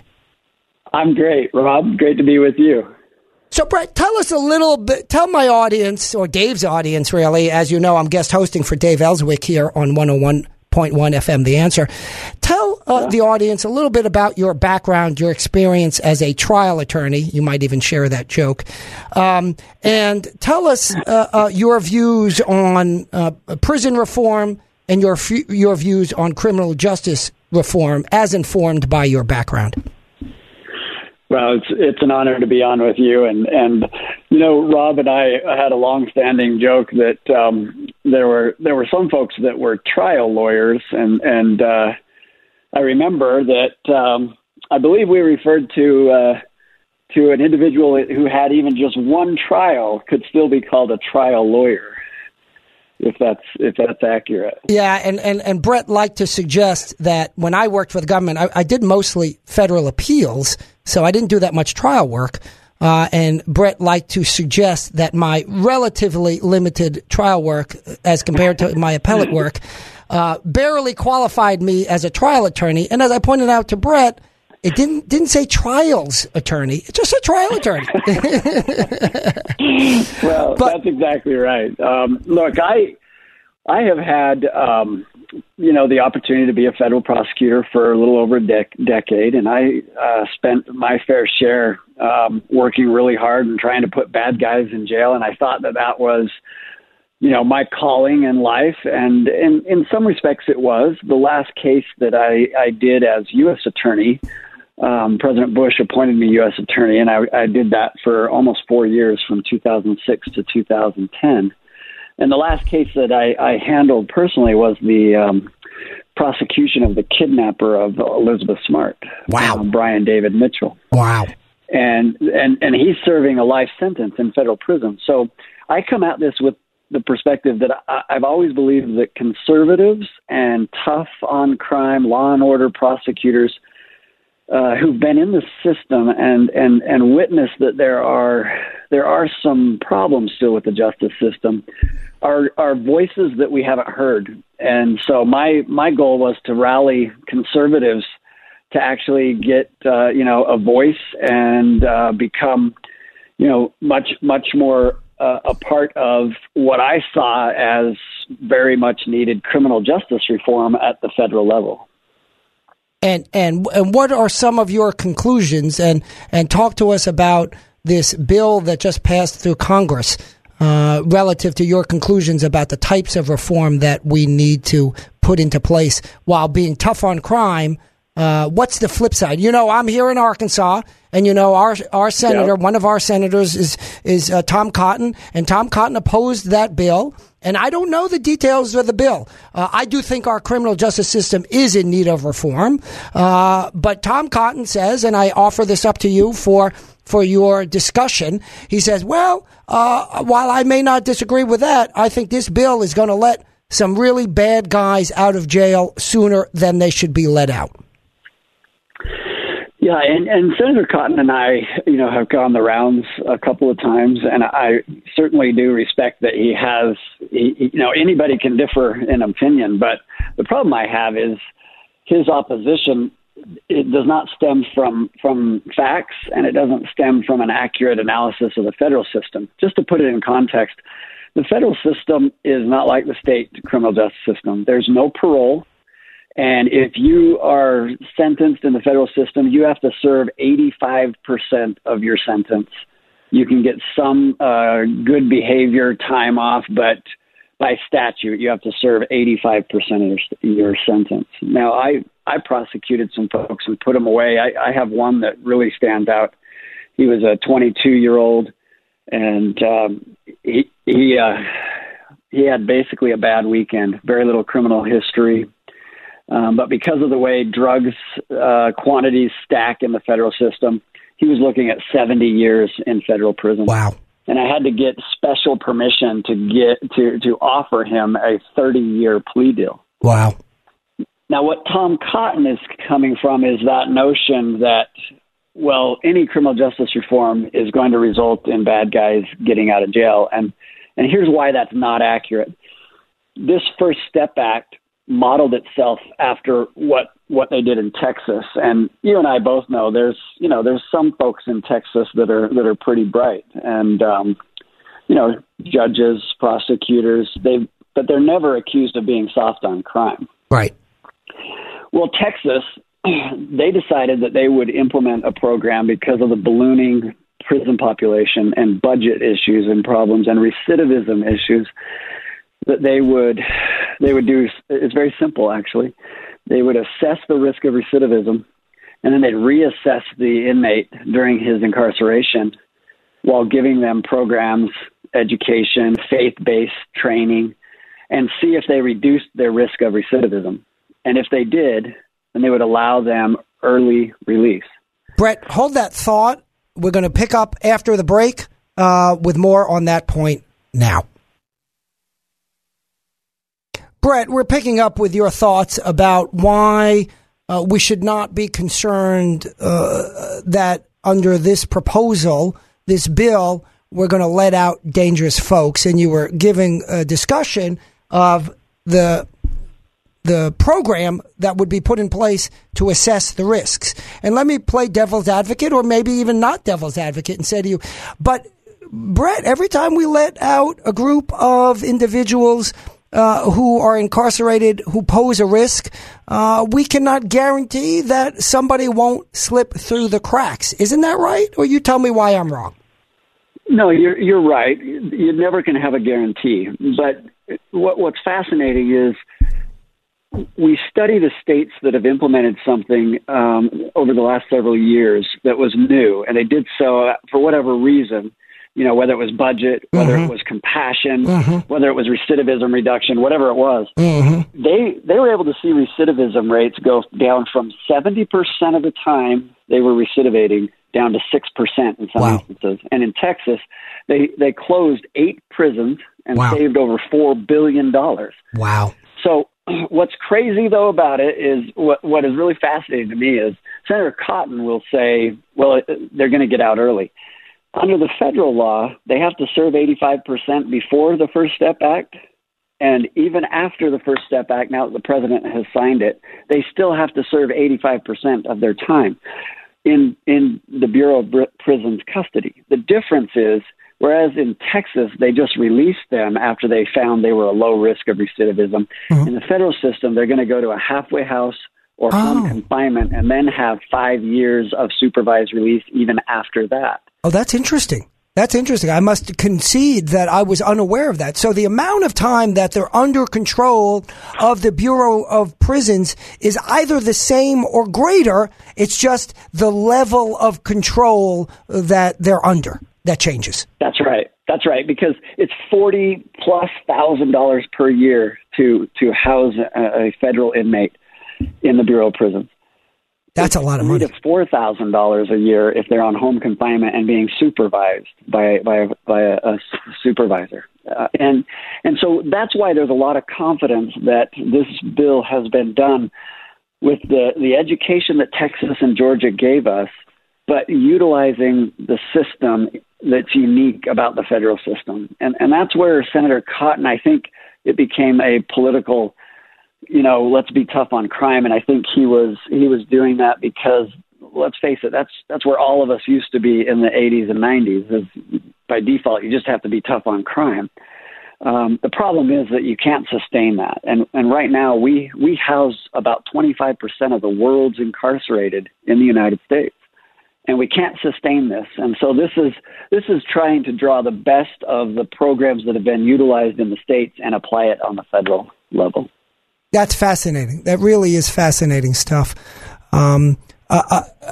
Whether or not, and I don't know all the details, as I said, going in, whether or not you agree with this bill, or this act, I should say now, the current system is not working well.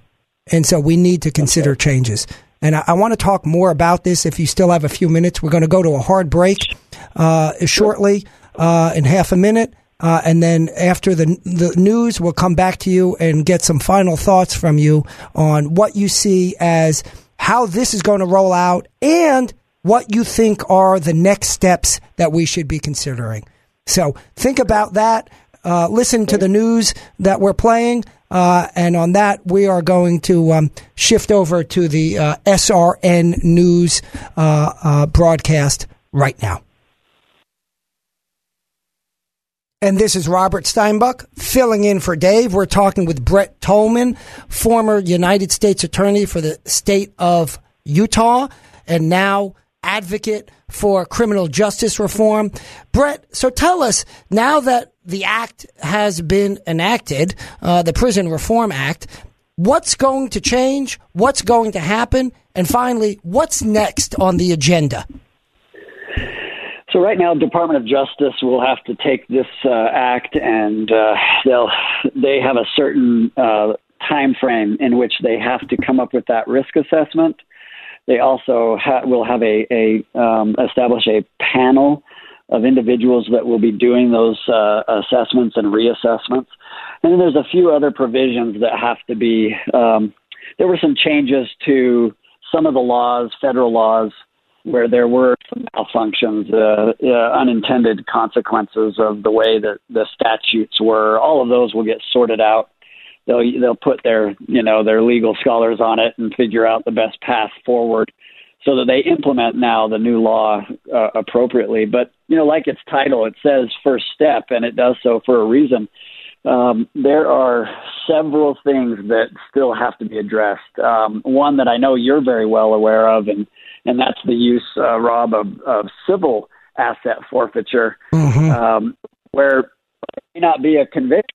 The government's still been seizing and keeping people's assets and using civil asset forfeiture statutes. And so those really need to be analyzed. And I mean, let's face it, we don't convict someone unless it's beyond a reasonable doubt because of, strong Fourth, Fifth, and Sixth Amendment protections. But we have been taking their property even when they've been acquitted. Yeah, it's terrible. Under the civil act. No, I think it's terrible. I think as a general matter, I'm sure exceptions can be found, but as a general matter, if the criminal justice system is going after you and they're going after your property, it's all one ball of wax. And we need to evaluate that on the tough standard. It's designed to be a tough standard, the standard of beyond a reasonable doubt. And are some people going to get away with wrongdoing? That's right. That's right. But what's the alternative? We're making sure that the innocent aren't punished. That's right. And that's more important. We always say, we pay false homage, I fear, to the phrase that we will let 10 guilty go free to ensure that one innocent is not convicted.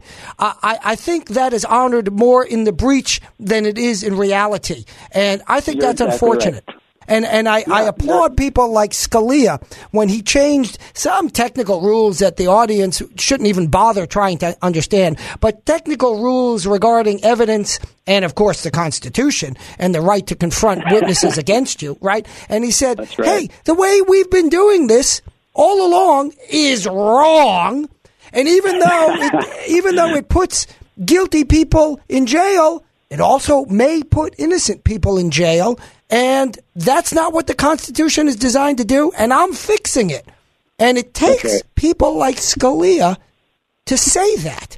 We need, as conservatives, to be as worried, if no, indeed more worried, about putting innocent people in jail than we are about putting guilty people in jail. I want the guilty people in jail, but not at the expense of innocent people in jail. That's right. I mean, that's why Mike Lee, Senator Lee, has said for a long time, I'm involved in criminal justice reform not in spite of being a conservative, but because I am a conservative, and we should be focused on what the government does more than anybody else, and especially in the criminal justice arena. So I wholeheartedly agree with exactly what you just said.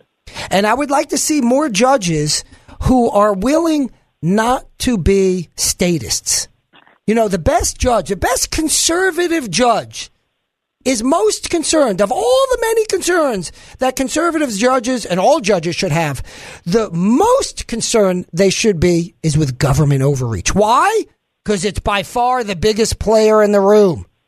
And so when you meet a good conservative judge, he's concerned about government overreach. Is he concerned about criminals? Of course he is. But he's even more concerned about government overreach. And so that is what true conservatism is about. That's what we need to get back to remembering. That's what I fear the kind of corporatist, lazy, statist conservatives start. Well, you know, if they were arrested, they probably did something.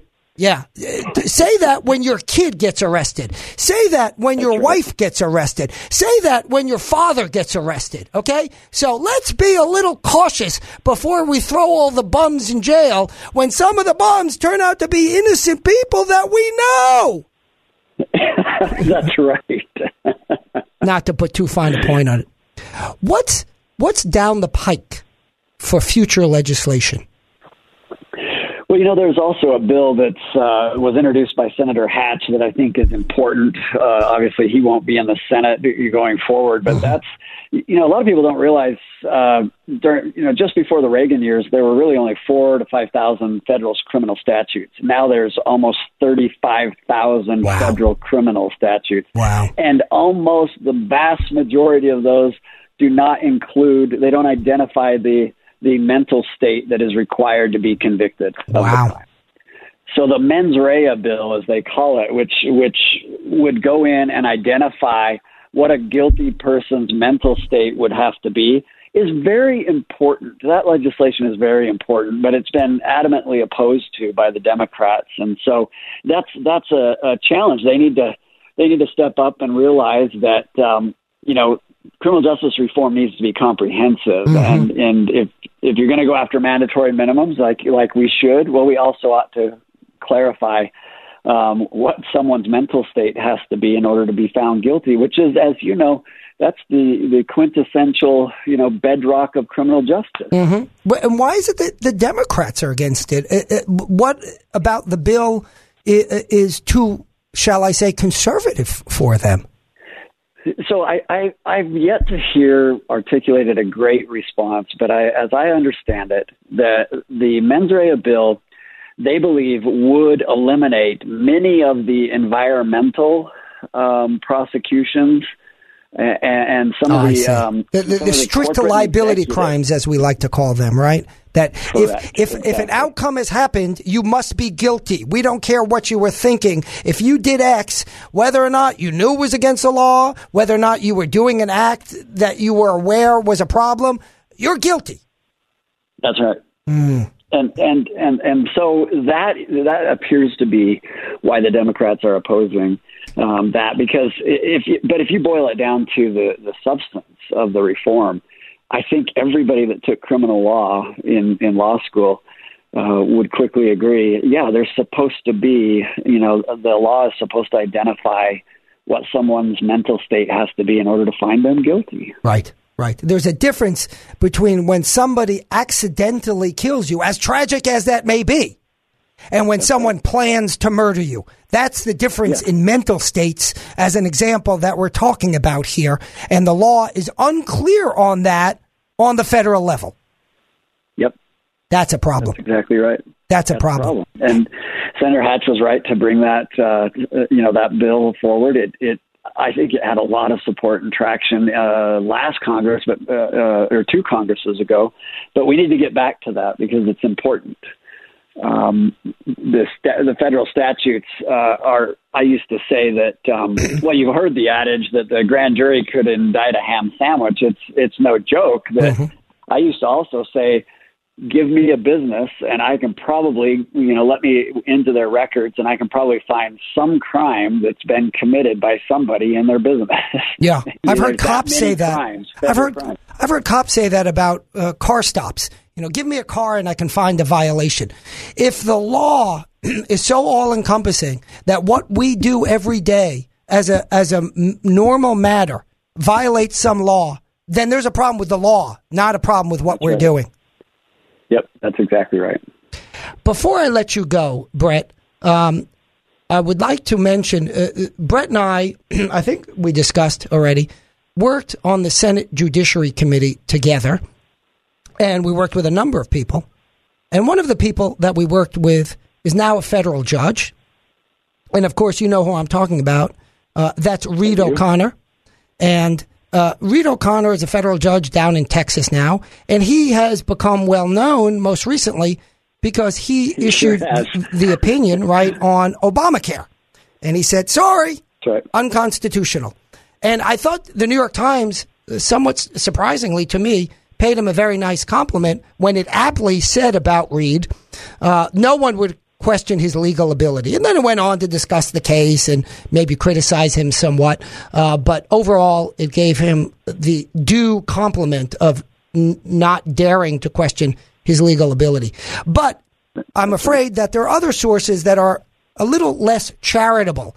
And I was wondering if you might say a few words, not about your personal relationship with Reed. He and I and you are all friends. But what you think of his legal ability, because I think it's second to none. He's a bright guy, but more importantly, I dare say, as an academic, he is grounded in reality. And that's what we need from judges.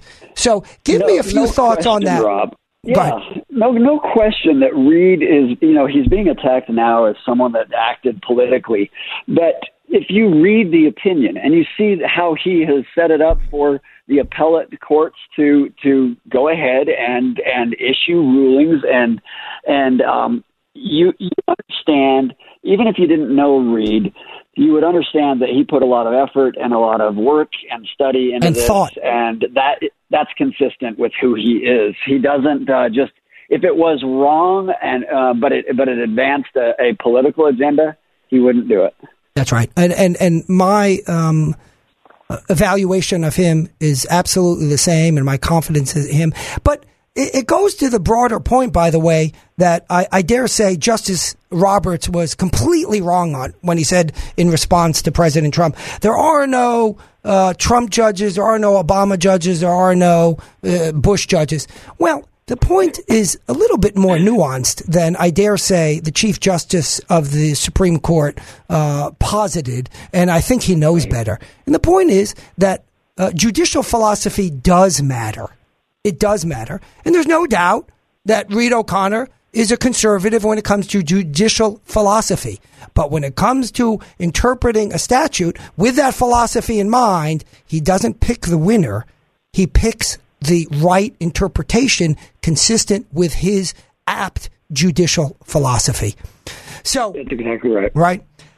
Brett, it's been an honor and a privilege to have you on the show. Hope to talk to you again on Dave's show in the future, and keep up the fight for criminal justice reform.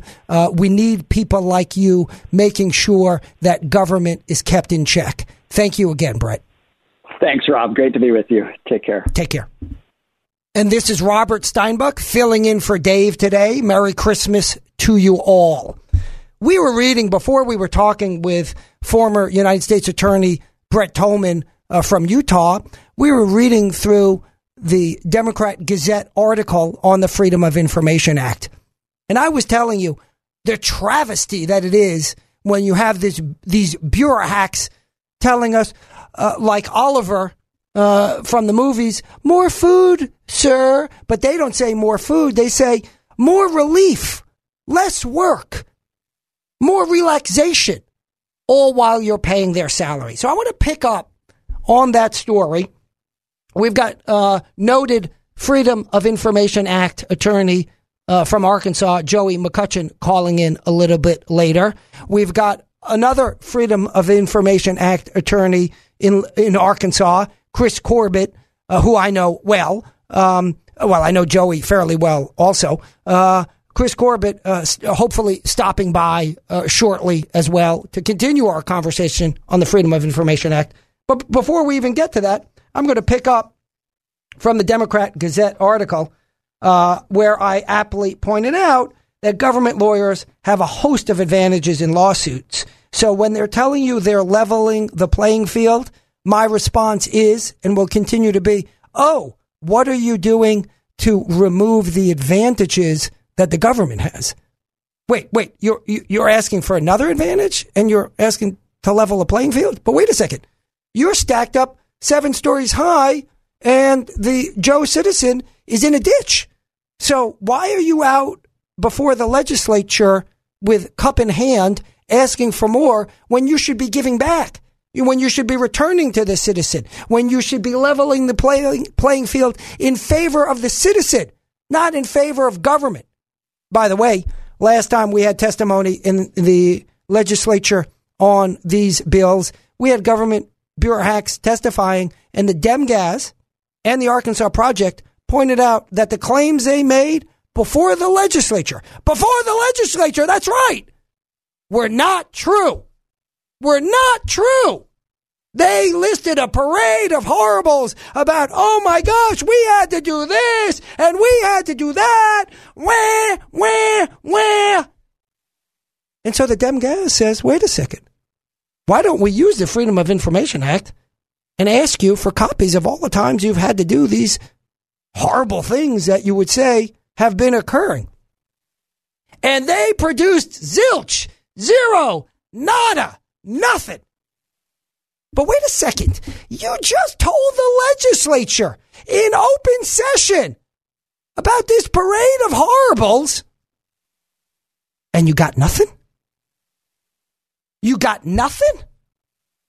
By the way, we're talking about this task force on which I serve, and they traipsed up to the task force with the same old wrinkled script that they brought to the legislature and read therefrom the same bag of, you know what it is.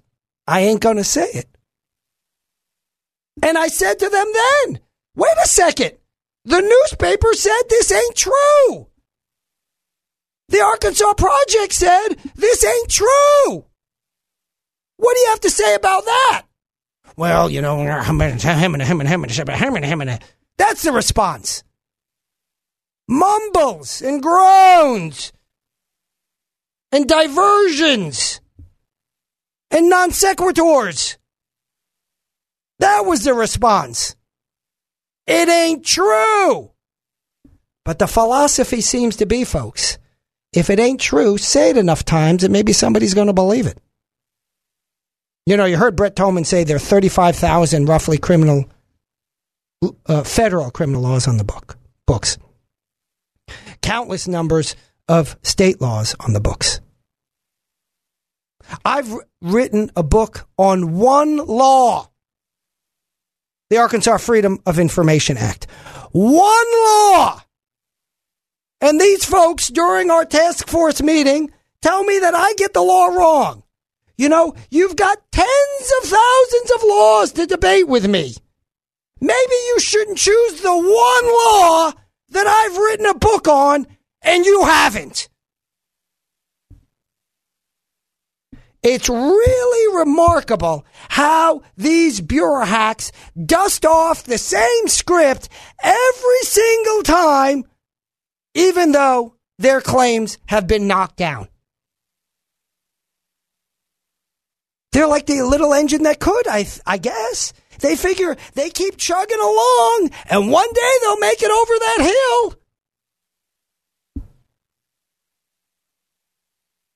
They make $150,000, $190,000, some of these bureau hacks. It's a rough life, folks.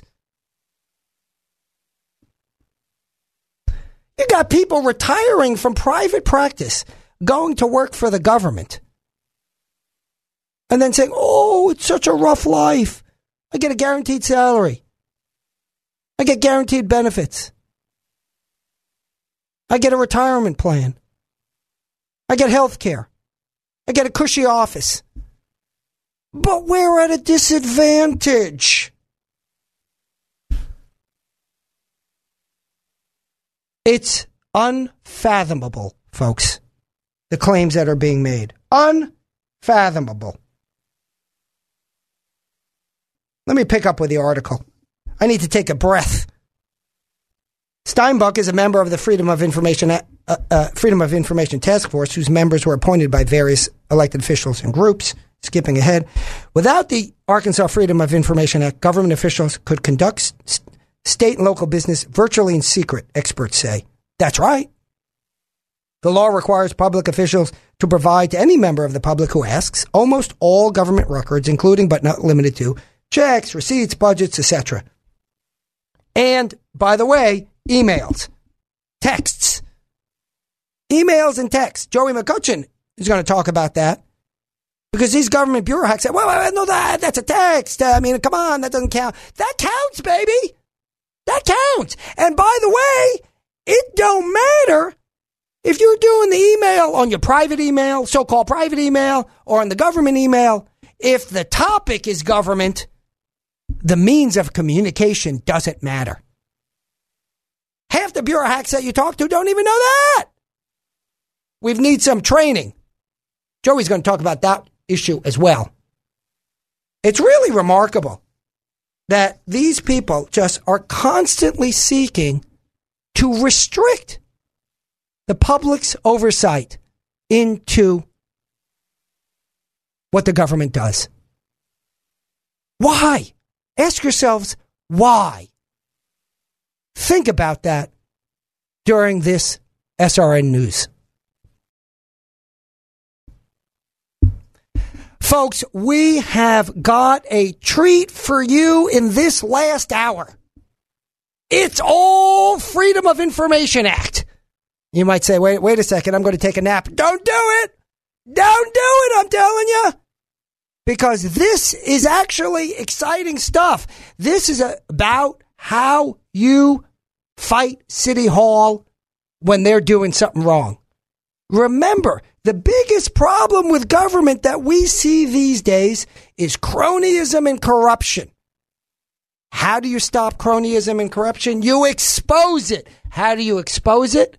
You get the records. How do you get the records? You ask for them. Send them an email. Call them on the phone. Send them a text. Send them a letter. These bureaucrats might try to convince you that it's challenging to get records. It's not. Just find out who runs the agency and send them an email. You don't know? Find out someone that works at the agency. Say, hey, I'm trying to find out who runs the agency. Here's a Freedom of Information Act request. Send it up. Because they have to send it up. They're required to send it up. If they ain't the right person, they're required to send it to who they understand to be the right person. You make that request. We're going to go to our important person line, shall we say? VIP line. We've got Joey McCutcheon on the line. Do I need to do this, Zach? Help me out. Should I press this? Okay, you got it. Zach's taking care of all of the engineering work. And in studio, we've got the esteemed Chris Corbett, also a Freedom of Information Act attorney, and an attorney that I have hired personally. Now, that's either the imprimatur of a good attorney or the demonstration of a fool, or maybe a little bit of both. Joey, how are you, my friend? Hey, I'm doing well. Glad to be on the show today, Robert. You're doing great work. Thank you, sir. Joey, what's the latest? What's going on in litigation in Arkansas right now with you trying to get records from various sources? Tell us about the challenges that you face. You know, it just seems like there's an epidemic out here of whether it's either arrogant bureaucrats who don't want to give up records, and sometimes you just got to ask yourself, you know, why not give up these records? What are you trying to hide? What's going on? Why aren't you being transparent? You know, right now, last week we filed a case file a case on behalf of the Washington County Soil and Conservation District versus the Arkansas Association of Conservation Districts. It deals with an open records request regarding the allocations of funds received from sales of conservation license plates. They had already had their hands slapped in an order in 2016 for the same type of violation. Now they're doing it again. And again, we don't want, my clients don't want a spreadsheet. They just want the documents. They want to be able to account for these funds. And so the question is, I mean, what's hard about just giving them the documents, making sure all funds are accounted for, or is there something more sinister here? You know, Joey, it's interesting you say that. By the way, I'm getting a little fade on your phone, so I don't know your locale if you can improve that, but just FYI. But it's funny you say that. I remember asking a government bureau hack once for certain records on dollars, on money, my money. And they came to me with the same thing. Well, here's some totals. Wait, what? Wait, what? Did I ask you to do me a favor and add these things up? Did I ask you to be my accountant or my secretary? No! I asked you to scan a document, put the darn thing on the printer, and press scan, and then email it to me. Is that too much to ask for from a bureau hack? But you see, Joey, you've homed in on exactly the issue. The issue is they don't want you to know what they're doing. They don't want you to know how much they're collecting. They don't want you to know their day-to-day operations, because they like to operate in the shadows. And so if they give you a spreadsheet, I don't need to tell you, but I'm telling the audience through you, they're telling you, oh, we don't want to share the truth. We don't think you deserve to know. Who are you, Joey McCutcheon, to ask us for public documents? Yeah, sure, you pay taxes. Yeah, sure, you're an attorney admitted in the state of Arkansas. Yeah, sure, you're an expert in the Freedom of Information Act. But who the heck are you, Joey McCutcheon, getting in our way? Hey, we've got to travel down to the legislature shortly to ask for more exceptions to the FOIA, after all. Don't get in our way. Joey, I know that we've talked about all of the great efforts that you've done, and this is another example of you trying to simply get public records. And we've talked about that the Freedom of Information Act affords you the opportunity to collect attorney's fees. And for the most part, you have refrained from doing that. We're going to turn in a few moments to Chris Corbett and talk about some of the challenges that he's faced in trying to collect attorney's fees. But it strikes me that your attitude might be changing somewhat on this. Tell me your thoughts on that.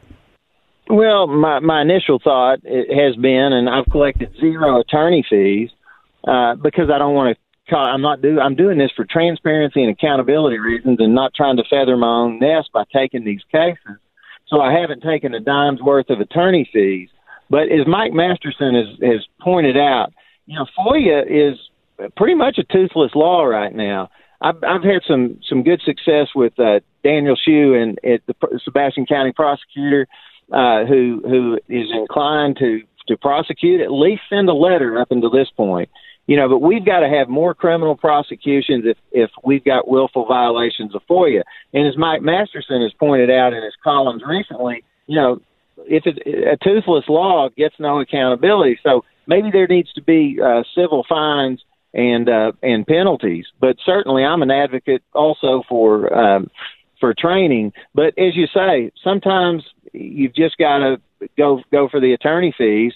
Although, you know, I've just been really reluctant to do that. And but if that's what it takes to create accountability, that these bureaucrats are going to have to pay my attorney fees every time that they slap the taxpayer, up the side of the head, either because we're just not talking about open records violations. I've got several open where local folks are doing public business in secret through emails and text messages. We'll have a Supreme Court ruling here very, very shortly. So sometimes you're right. You're absolutely right. If that's the stick that it takes to make people comply with both prongs of FOIA, open records, open meetings, then that's what I'll have to do. Yeah. Well, it's unfortunate, Joey, but I think we're in an environment in which bureau hacks are seeing that they can get away with violating the FOIA left and right. We have prosecutors, for the most part, who don't want to prosecute those cases, and that's unfortunate. And so we're left with very little teeth in the law so then they turn over some documents in the end. So what? They've got to delay it. They've got to deny it. And then they got to defend it. The triple D, as Chris Corbett likes to say. And in the end, they wind up where they started, but they dragged you and your clients and the public and the citizens and the taxpayers through the mud and through the muck to make it as hard and challenging on the average Joe to get public records. That ain't by accident.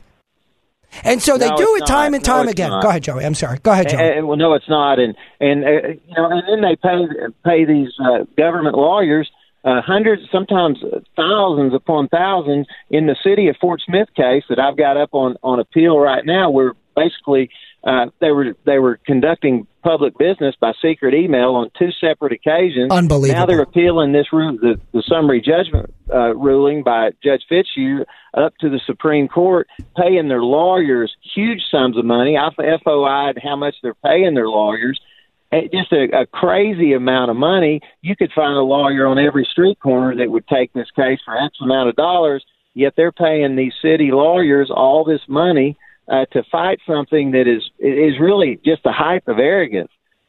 So we can't do our public business in the back of McDonald's, public officials. You can't do it on secret email chains and text messages either. Got a case going right now in Ozark by Stephen Whitaker, who's my client, who did a FOIA request, and then I was convinced that they were making decisions with text messages. FOIA those documents, got those documents. Sure enough, they're conducting public business by secret. What is this, the Hillary Clinton method of conducting government business? Do they all have private servers in their basements that explode and disappear when they decide to run for the next elected office?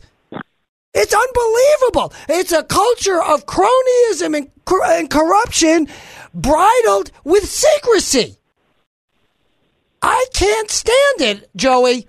And we've got to be vigilant against the encroachment of the growing government and the growing state seeking to take our dollars and tell us, we don't need you. Look the other way.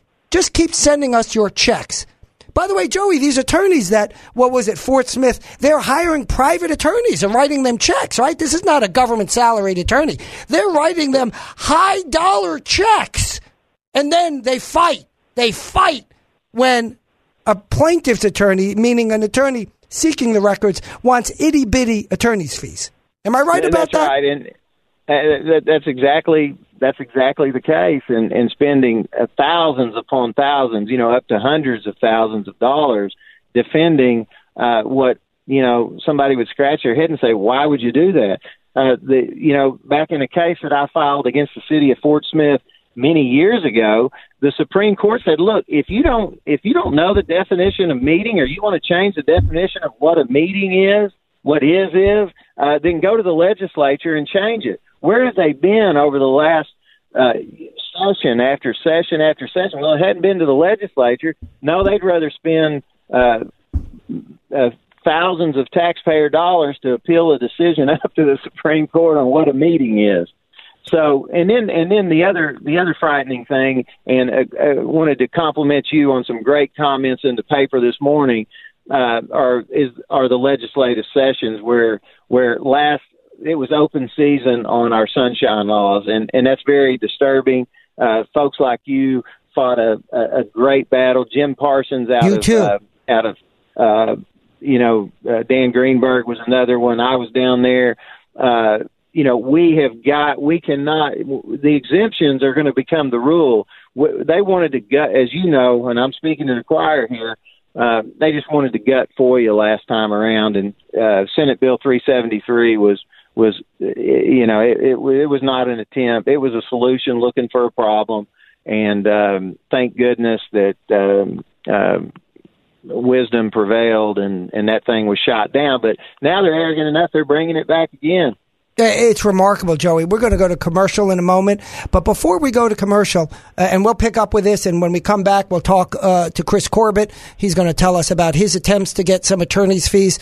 But Act 373 was an attempt to pour Drano down the throat of the Freedom of Information Act. So if you think that is a salve for a problem, it ain't. It's poison. It's toxic. It would destroy our Freedom of Information Act. So, folks, start paying attention, because in 2 weeks, we're going to session, and we're going to have to fight the cronyism and corruption again. This is Robert Steinbuch filling in for Dave Elswick. We're back with Joey McCutcheon on the phone and Chris Corbett in the studio. Chris, I know personally that you are seeking attorney's fees in a case that I'm involved in, and it's been a bit of a challenge, I might say, as I understand it. That might be an understatement. You told me today that you just filed a brief in response to the government state agency who says you're not entitled to attorney's fees. You got the records, as I understand it. They're the records that I wanted. You got the records. They say you're not entitled to attorney's fees. How can that be? Good evening, Rob. Thanks for having me on. And you're absolutely correct. We have gotten all the documents that you requested. Let's say relevant documents that you requested. And now we've dismissed the case, the FOIA claim. And now we are pursuing attorney's fees in the Arkansas Claims Commission. And so why aren't they writing you a check?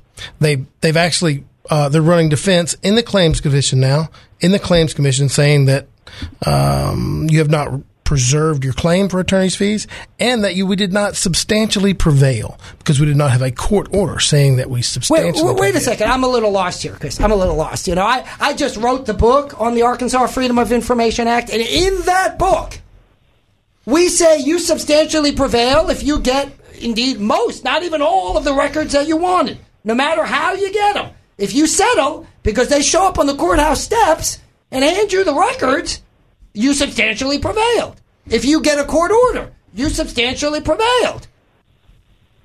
Did they refer to my book? I mean, come on, Chris. My book is the Bible on the Arkansas Freedom of Information Act. I'm sure they quoted my book that said if you get the records in settlement, that you substantially prevailed, right? Surprisingly, they did not quote your book. Say it again.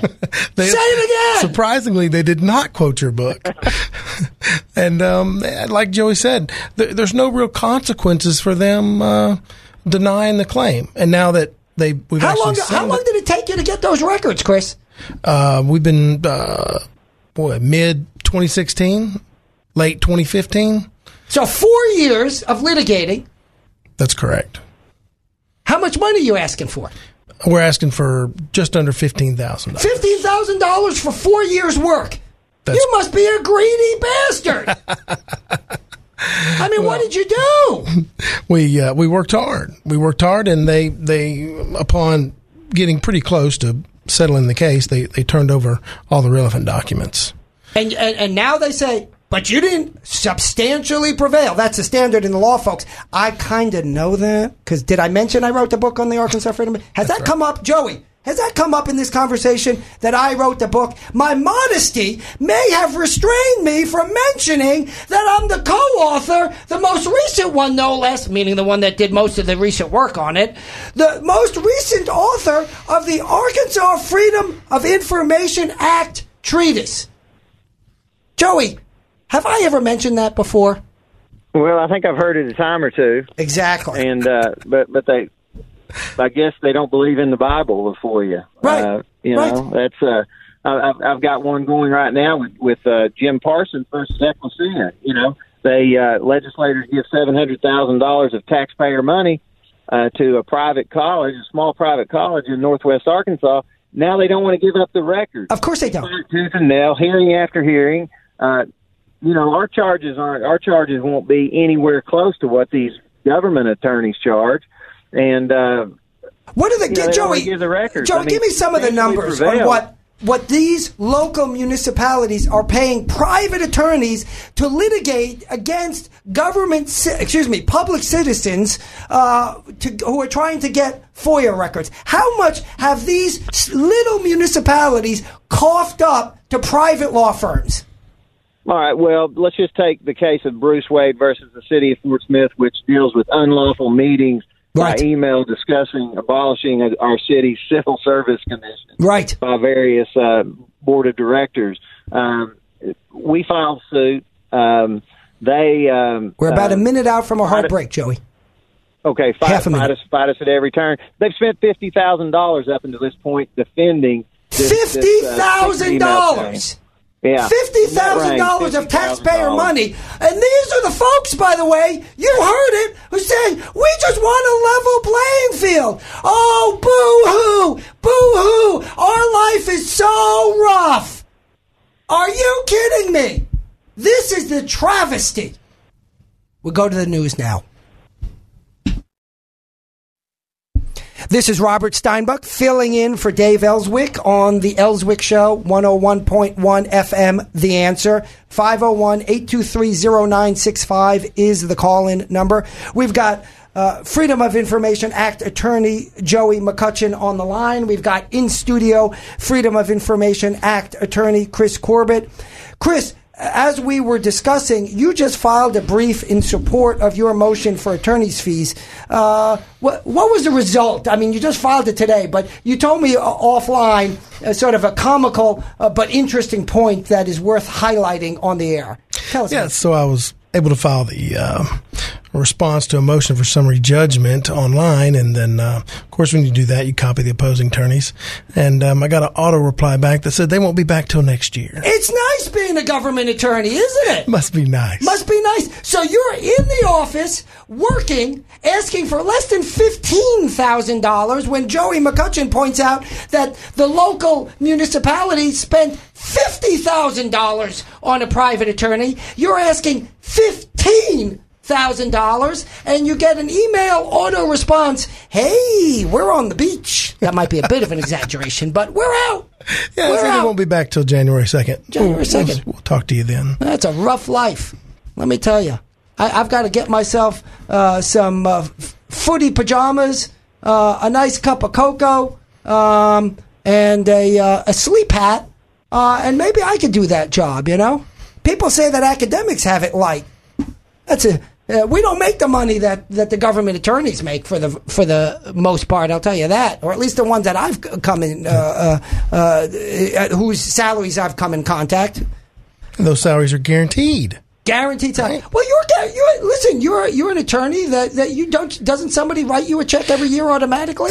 Wait, what? No, sir. Wait, what? You mean you gotta hustle for the business? That's right. And Joey knows very well what I'm talking about. You look at the FOIA claim, you make a determination of whether you think it's a viable claim.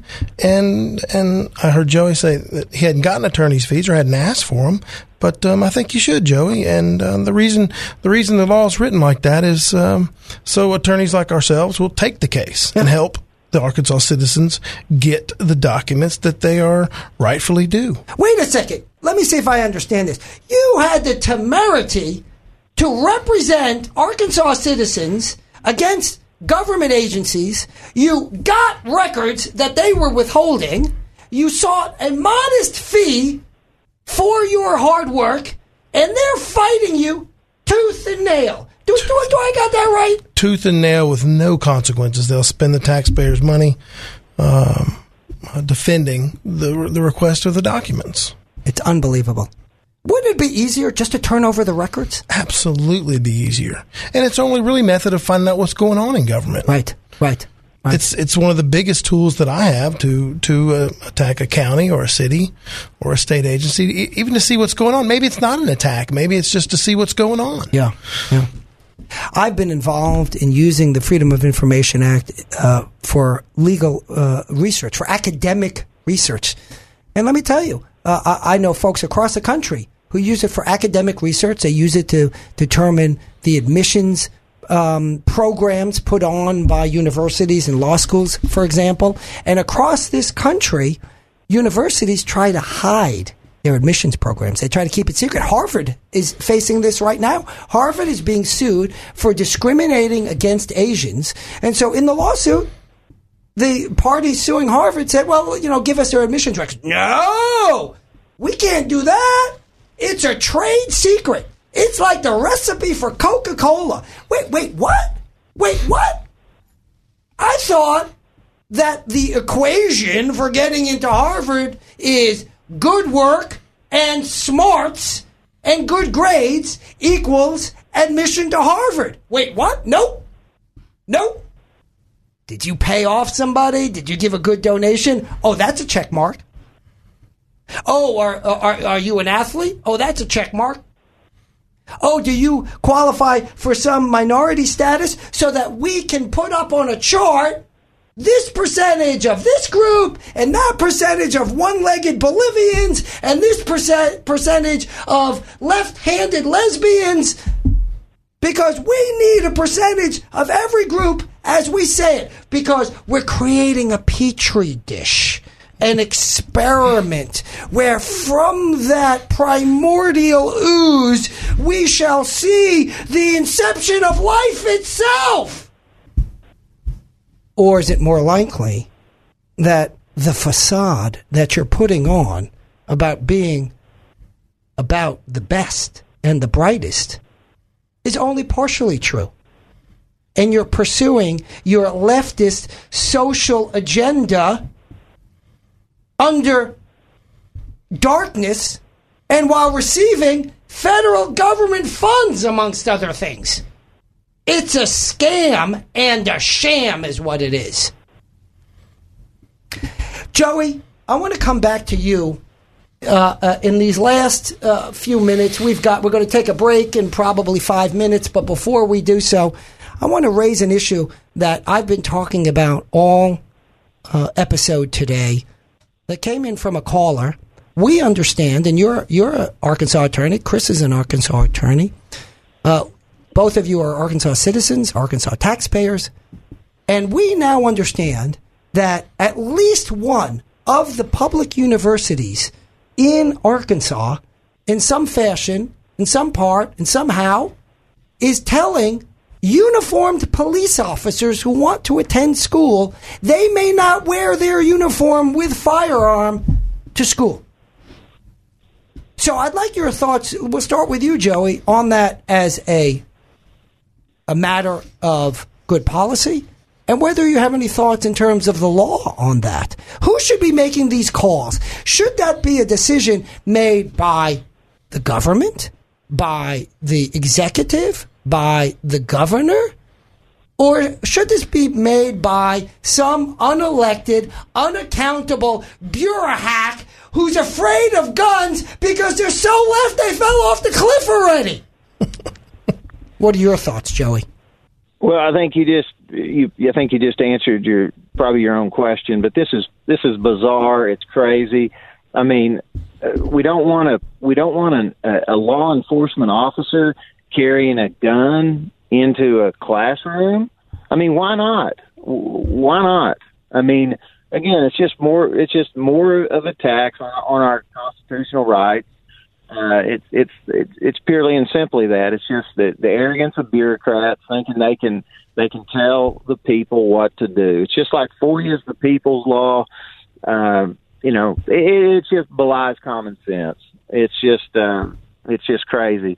From a legal point of view, I probably need more information, but it looks pretty clear to me. I've been looking at again at Act 562 last session. I mean, it seems pretty clear to me that it's unlawful for a person other than law enforcement, other than a law enforcement officer.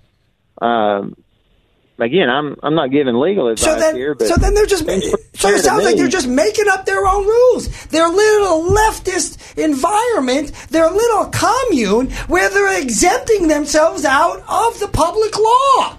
This, of course, is why Charlie Collins had to enact campus carry, because when he gave the schools an option, some unelected bureau hack, without, by the way, polling the students, polling the faculty, polling the community, decided we don't want no guns on our campus. We're a bunch of leftists. And they all opted out. Well, guess what? It ain't up to them. They don't own the school. They don't own the building. They don't own the land. You do, and I do, and every tax-paying citizen does. And they're telling us you can't come on public land as a cop wearing your gun.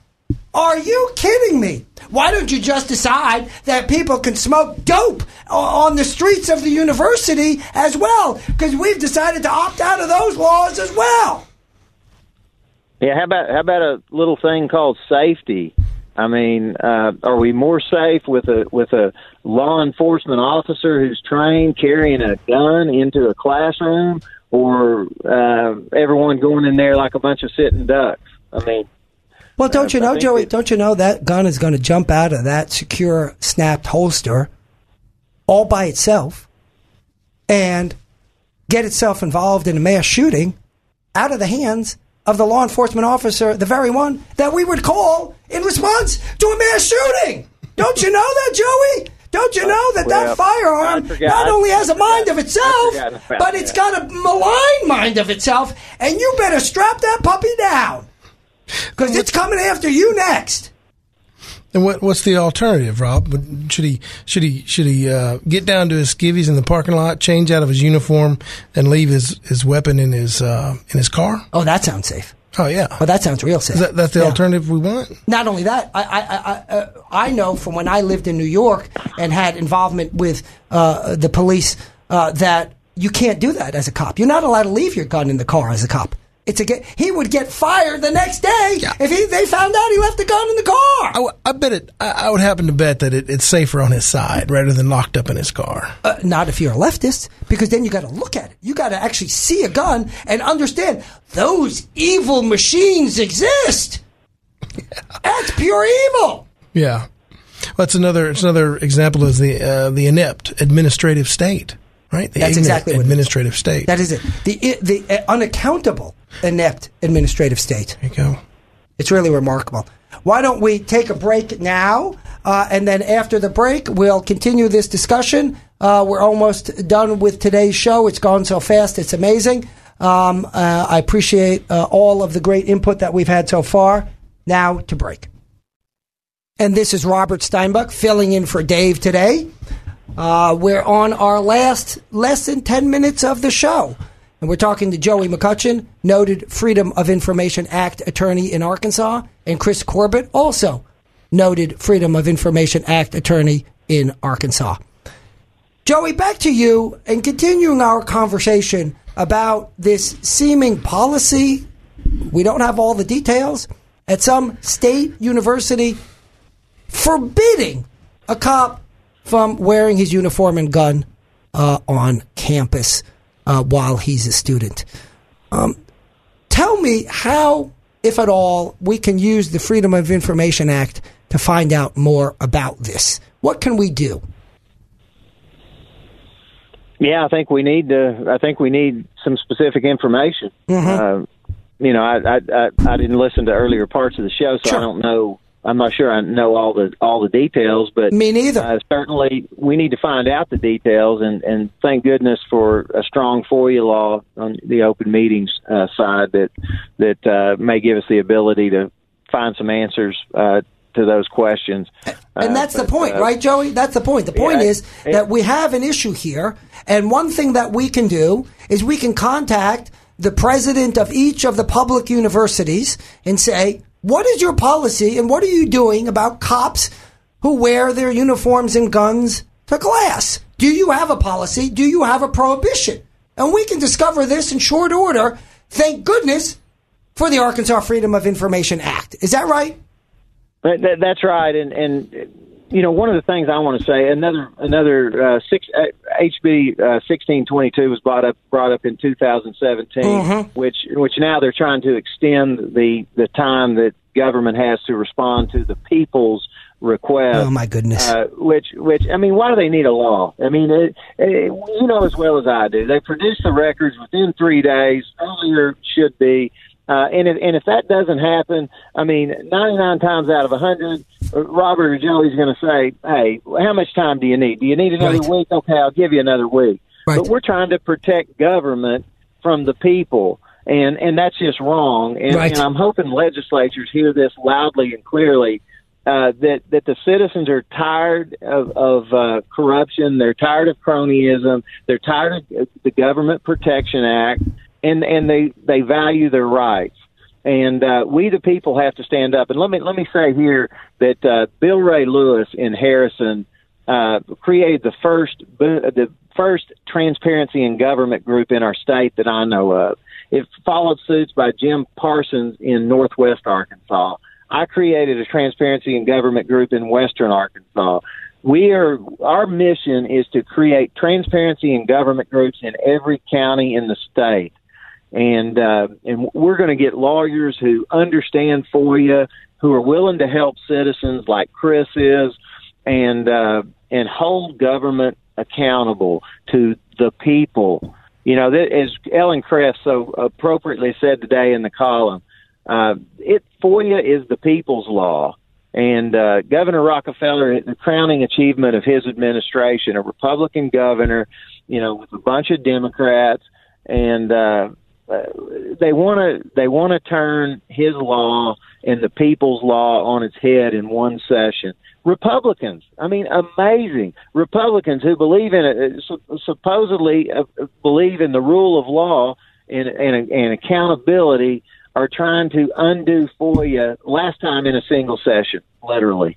At least, 10 exemptions were passed last time. Hopefully they've gotten the message that the people are tired of that. And as you know, Joey, I was out of state the last time they were going up against the FOIA. I fought against it remotely. I sent out emails. I wrote columns. But trust me, as you already do, that I will be down at the legislative session nearly every day with Dave on the radio, no less. And I will be holding their feet to the fire along with you, along with Chris Corbett, along with various advocates for the Freedom of Information Act. This is, as you aptly say, the people's law. This law protects the people. And government bureau hack after government bureau hack traipsing into the legislature asking for handouts to make their high-paid, guaranteed salary jobs even easier than they are will find no quarter from people like you, me, and Chris. I assure you of that fact. And the other problem is, you brought up earlier, the Ecclesia College scandal. It's an absolute scandal.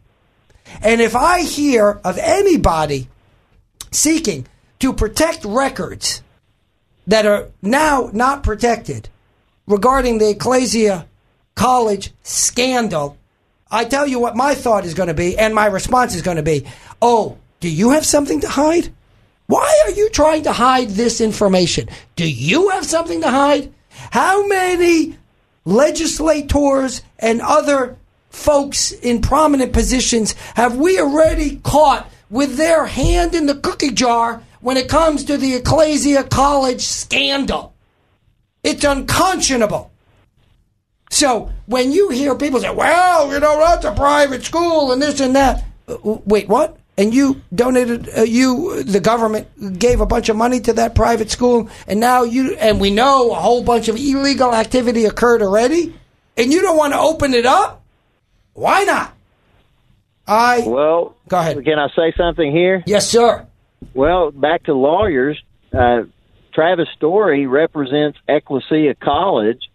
His partner, Bob Ballinger, State Representative Bob Ballinger, gave taxpayer money to Ecclesia College. Bob Ballinger was the chairman over HB 373 when he shut down Jim Parsons from asking questions and making comments when he was talking about 373. So what's wrong with that picture? Wow. We're giving public dollars to a private college, and then the representative, one of the representatives' partner is the law firm. I mean, who benefits from that? There should be a recusal there. Should be a recusal. Absolutely, there should. But it just again, that's a convenient way to funnel dollars in that will pay attorney fees, and it makes no sense. We need more transparency. I would like to see a legislator, and it might just happen, propose an amendment to the Arkansas Freedom of Information Act that says more information gets turned over, not less. More information. And think about this, folks. Think about how we have these foundations for universities that collect money from taxpayers in the name of the university for purposes related to the university, usually athletics. And they say, what, us? Government related? We don't know what the government is. We've never even seen the government. If we bumped into the government, we would say, who are you? This is the absurdity of it all. And by the way, go look at the numbers, the dollars that these people are making in these foundations that are collecting money. We have government employees collecting money for these so-called private foundations that use the money to pay for activities at the university, all to avoid the Freedom of Information Act. We're going to clean it up, baby. We are going to clean it up. That's where I want to see some activity from legislators, not assisting these bureau hacks that want to hide records. This, I will declare, is the year of transparency in the Arkansas legislature. Now we just need to make it happen. We're going to make it happen with people like we had on earlier, Senator Kim Hammer. There are going to be plenty of solid conservatives who understand the benefit, the purpose, the value of transparency. It's been an honor and a privilege to sit in for Dave today. I thank you so much for your time and consideration as Dave guests listening to me. Joey, thank you. Chris, thank you. To the audience, God bless and good night.